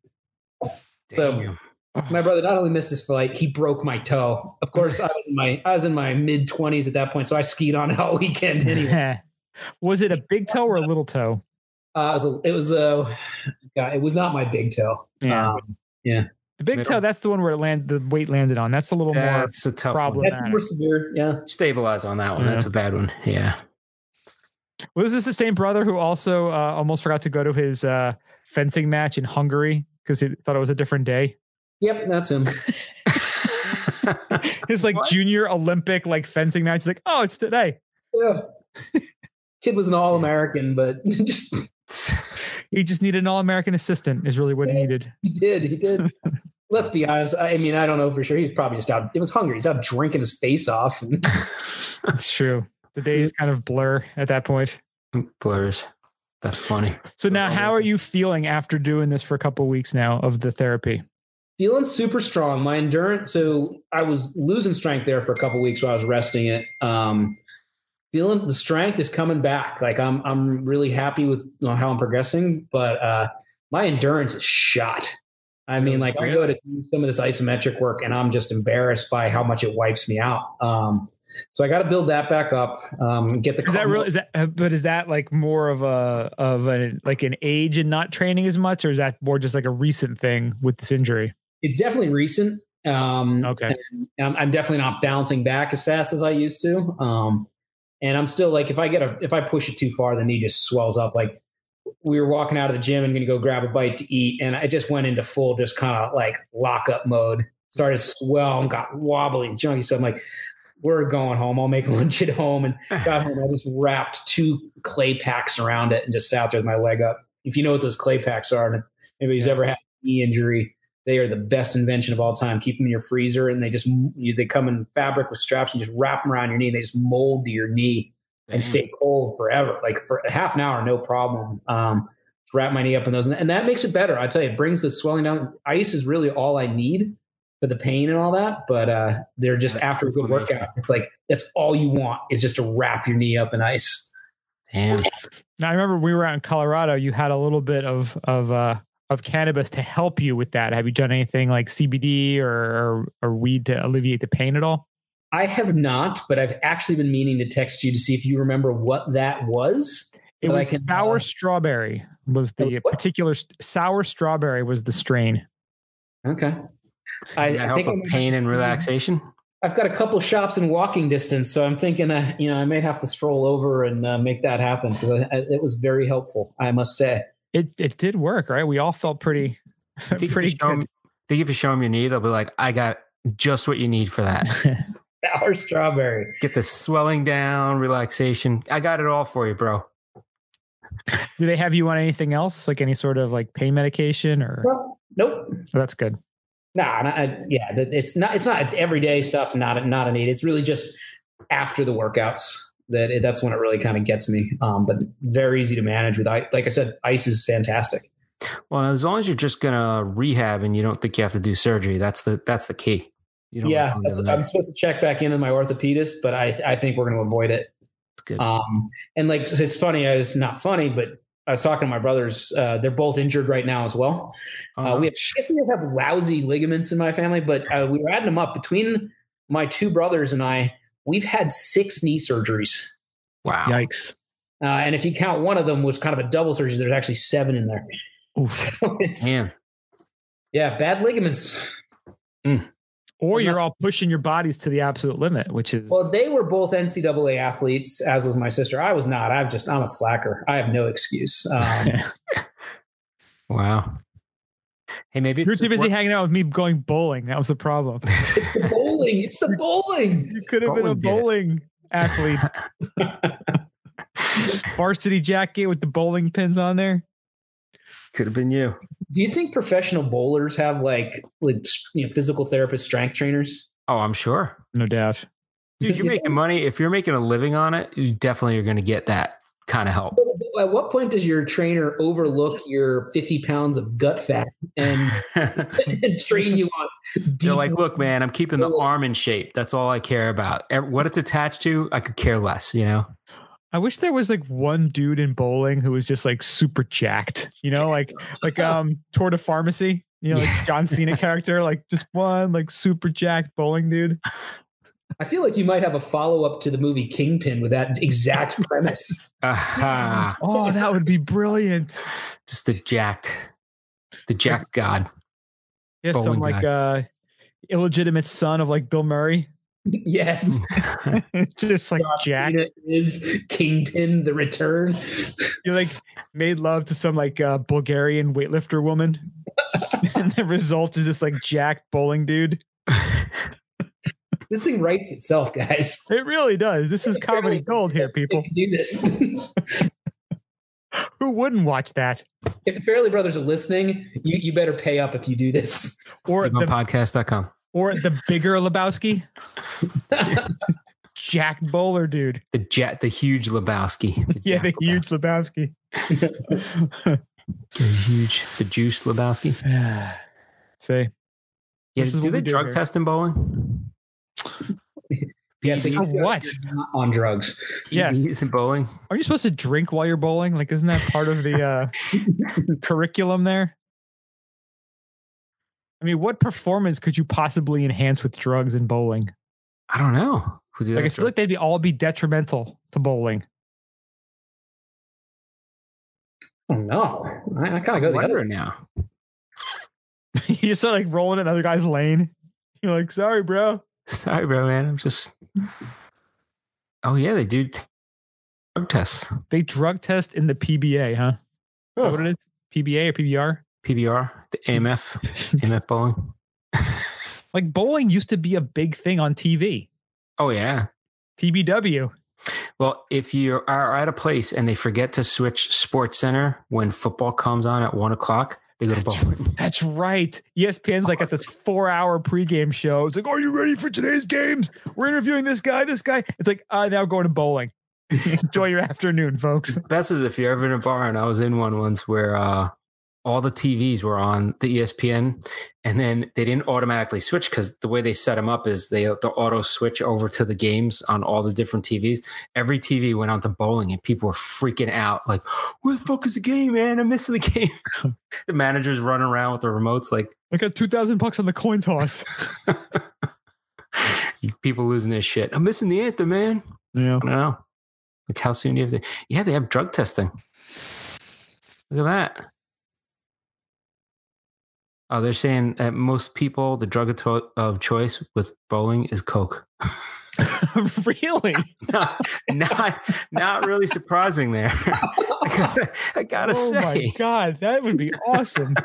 there's not so much steroids, but a lot of Coke and HGH. They're saying Stop it. for people that have injuries.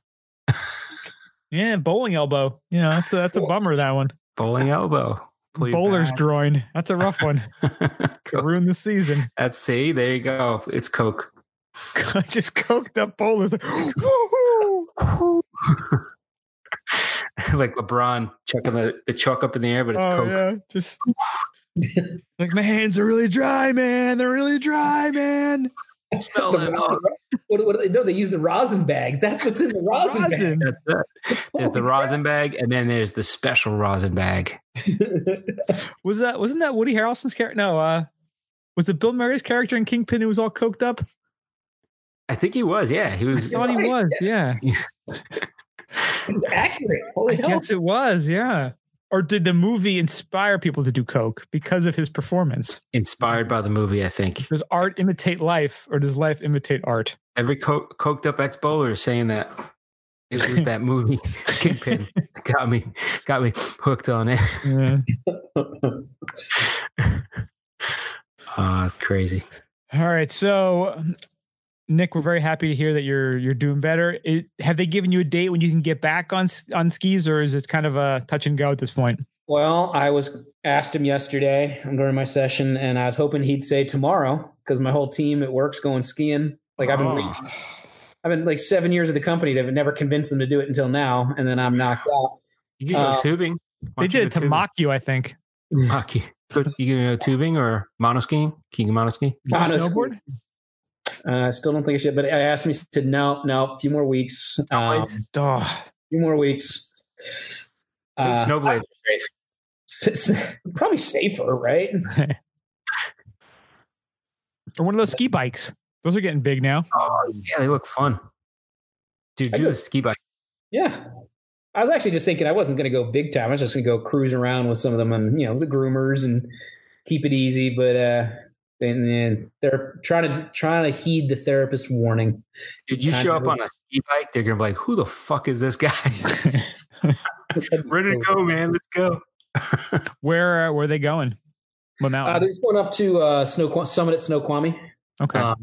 It's they got a great deal. Like if they got a group together, it's $15 a person for the day. Jeez. So super good deal. Summit's great learning mountain, and most of these people don't ski much. So, but you can go to any mountain and have fun. It's going to be a nice day. It's been cold. Snow should be fine. We haven't gotten a lot of new snow recently, but it should still be fun. And it's $15. Hell, and a free day off. Like the leader of the whole bigger team just said, it's free day off, no vacation needed, just go skiing. So it's kind of like, gee. You got to get like you got to get the white water raft. Take that up on top of the mountain. Oh, now you're talking. You know, I get far more injured doing that. Yeah, right. There's no brakes on those things. Pile more people in there. Just go down the mountain. Indiana Jones that raft right off the backside. All right. Well, thank you for your update, and it's good to hear. Yeah, we're glad that you're feeling better, and yeah, hopefully you get out there the next couple of weeks. But it was it's a good warning for people to, you never know what's going to happen, and all you can do is try to keep your body in the best shape possible to be prepared for it and to prevent it. But you just never know. About like the fact that you were always not working out the complete muscle too, so it's kind of something to think about when you're working out.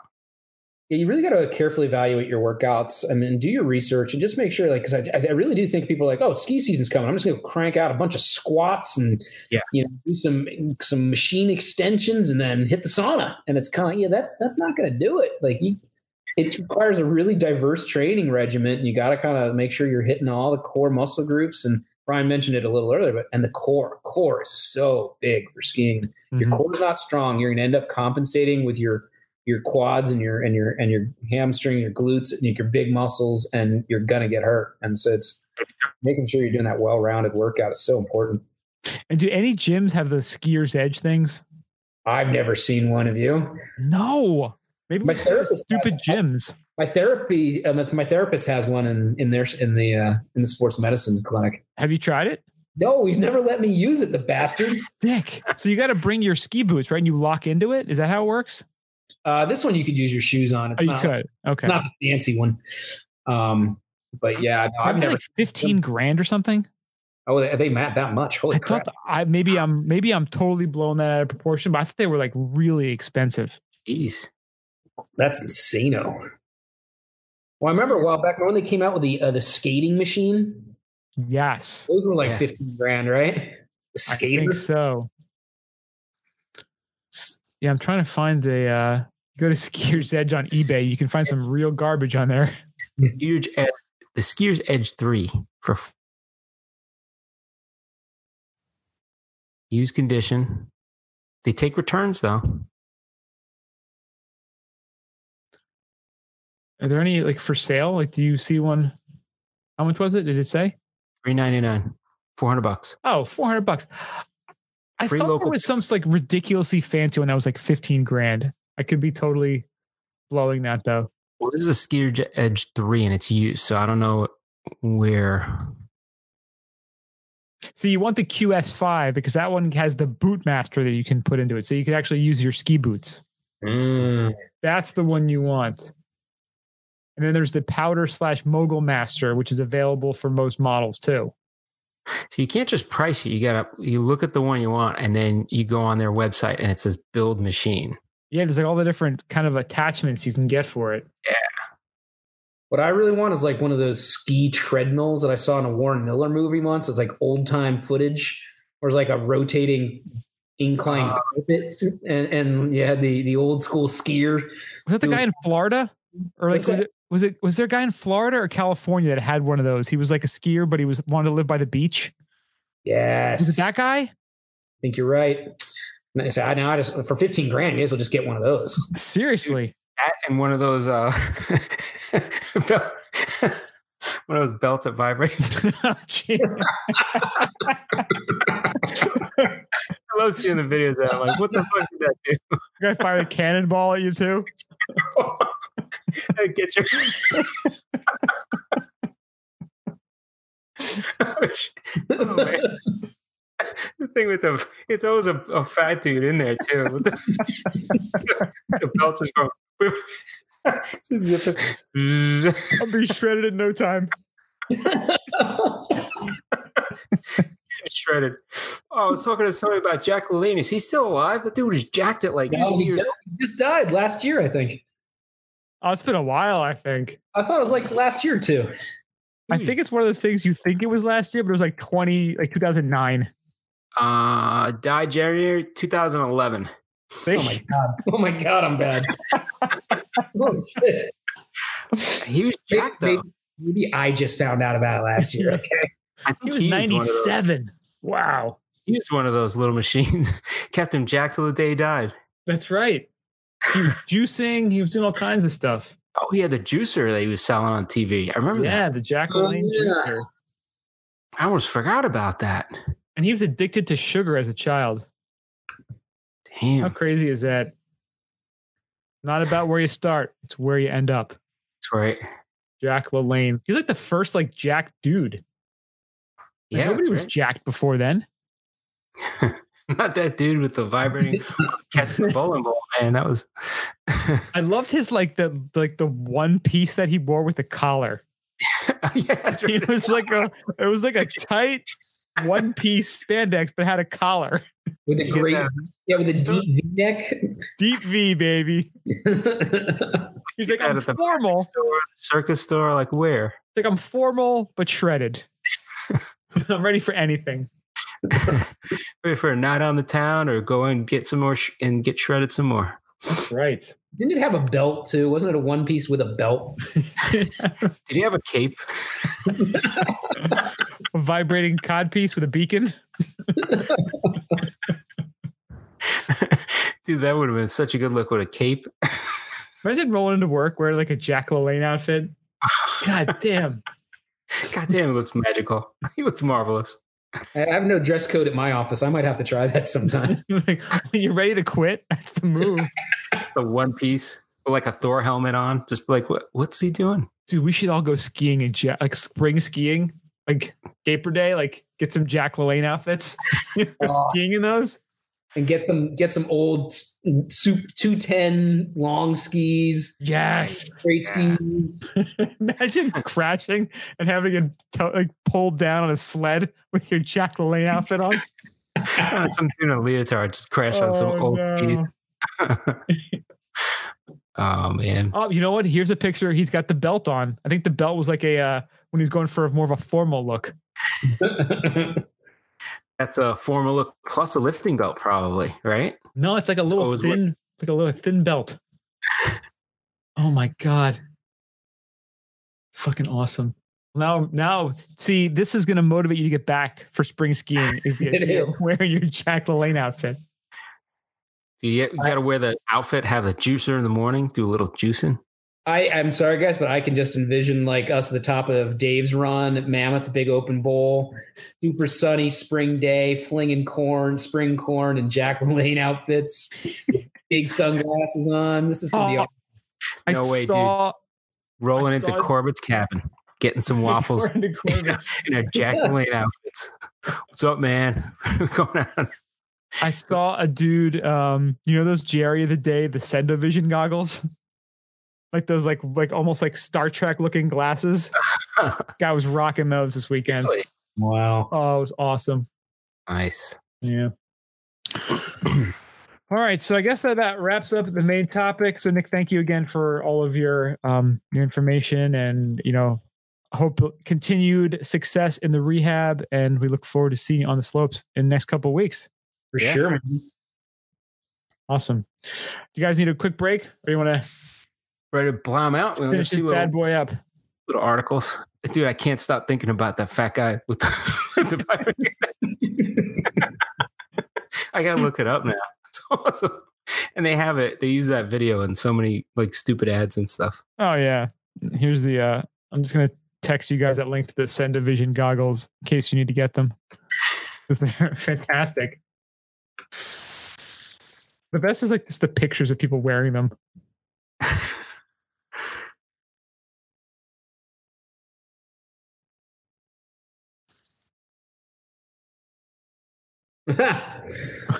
those are fantastic. Aren't those great? Like, I feel like you need to be able to see into like the future with those things. Sendovision. Mueller exercise belt. Oh, there's a video.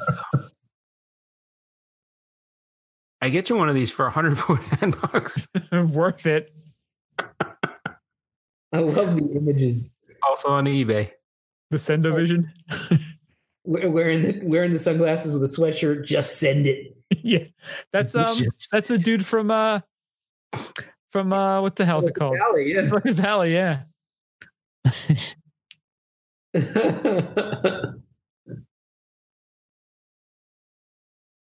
Yeah, he mentioned Jerry the Day on like some like nighttime TV show, and they're like, I guess they probably hooked him up after that. Oh, that's awesome. Yeah, Like the dude with the no shirt and his beard just hanging out.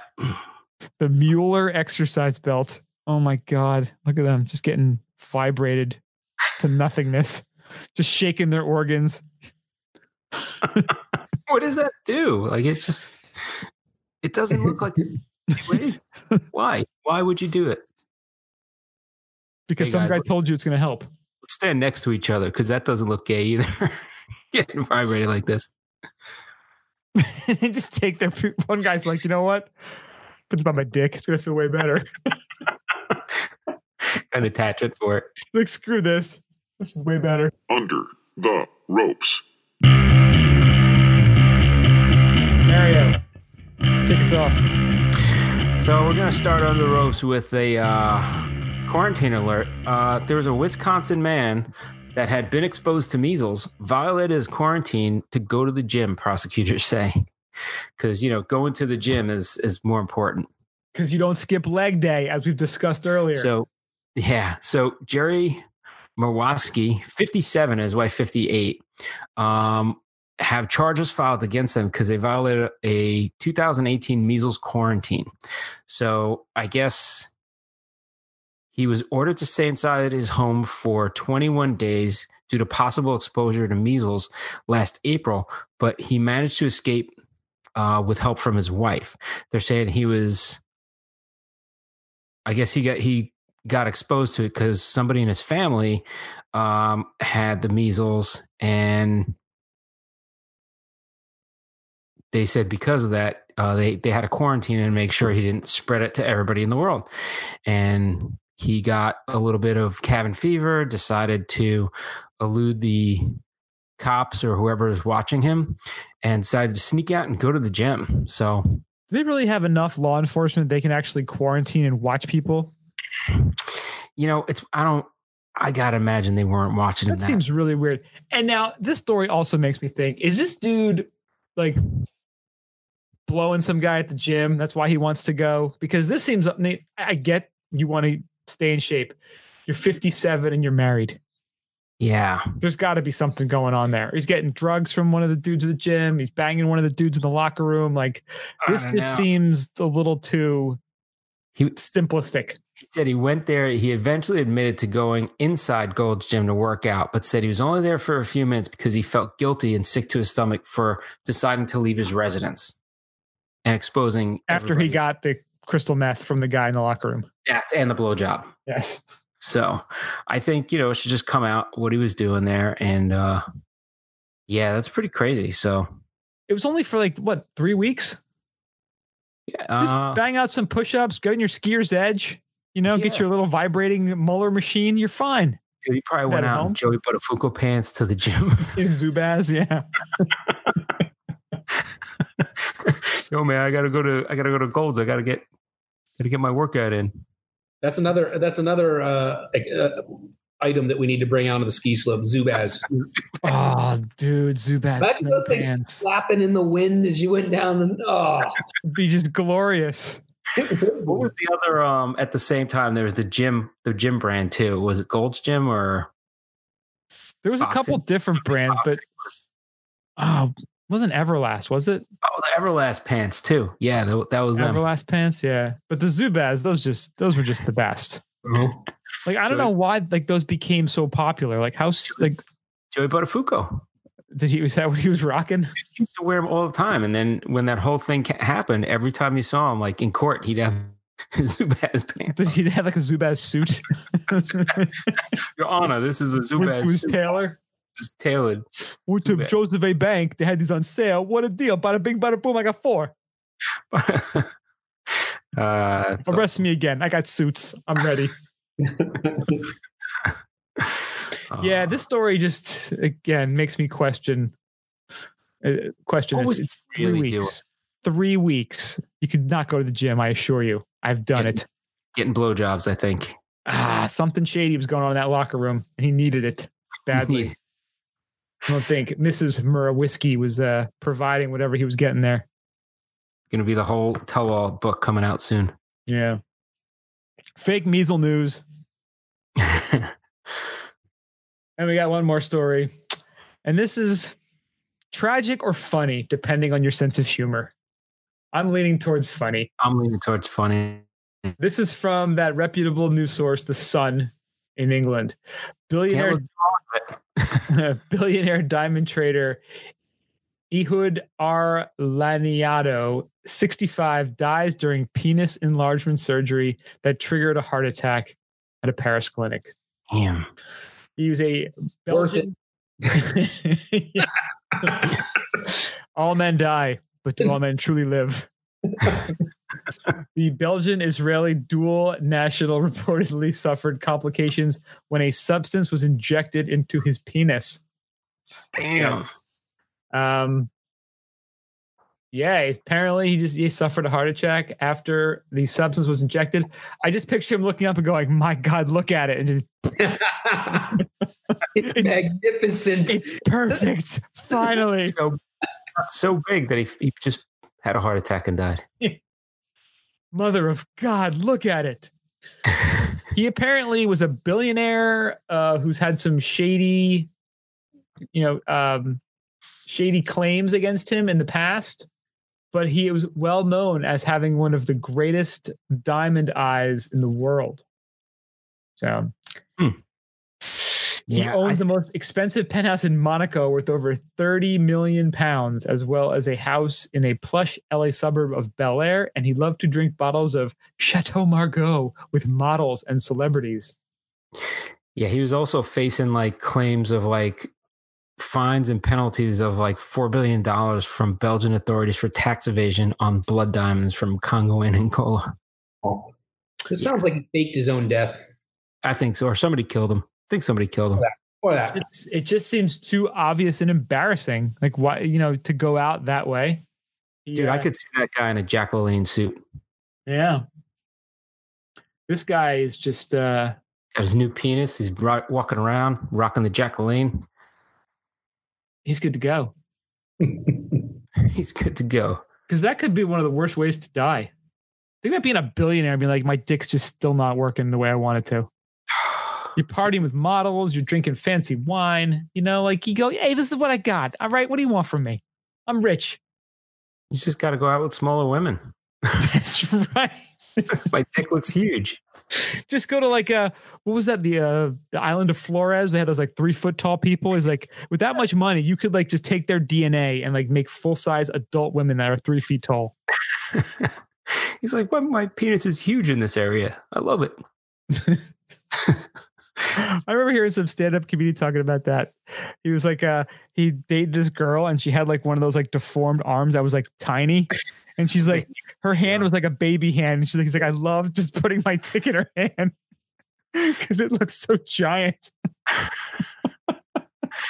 That's the kind of girl he's got to find. As a billionaire, like, don't you have like matchmakers that could like get really specific into your needs and wants? Yeah. Girls I would think so.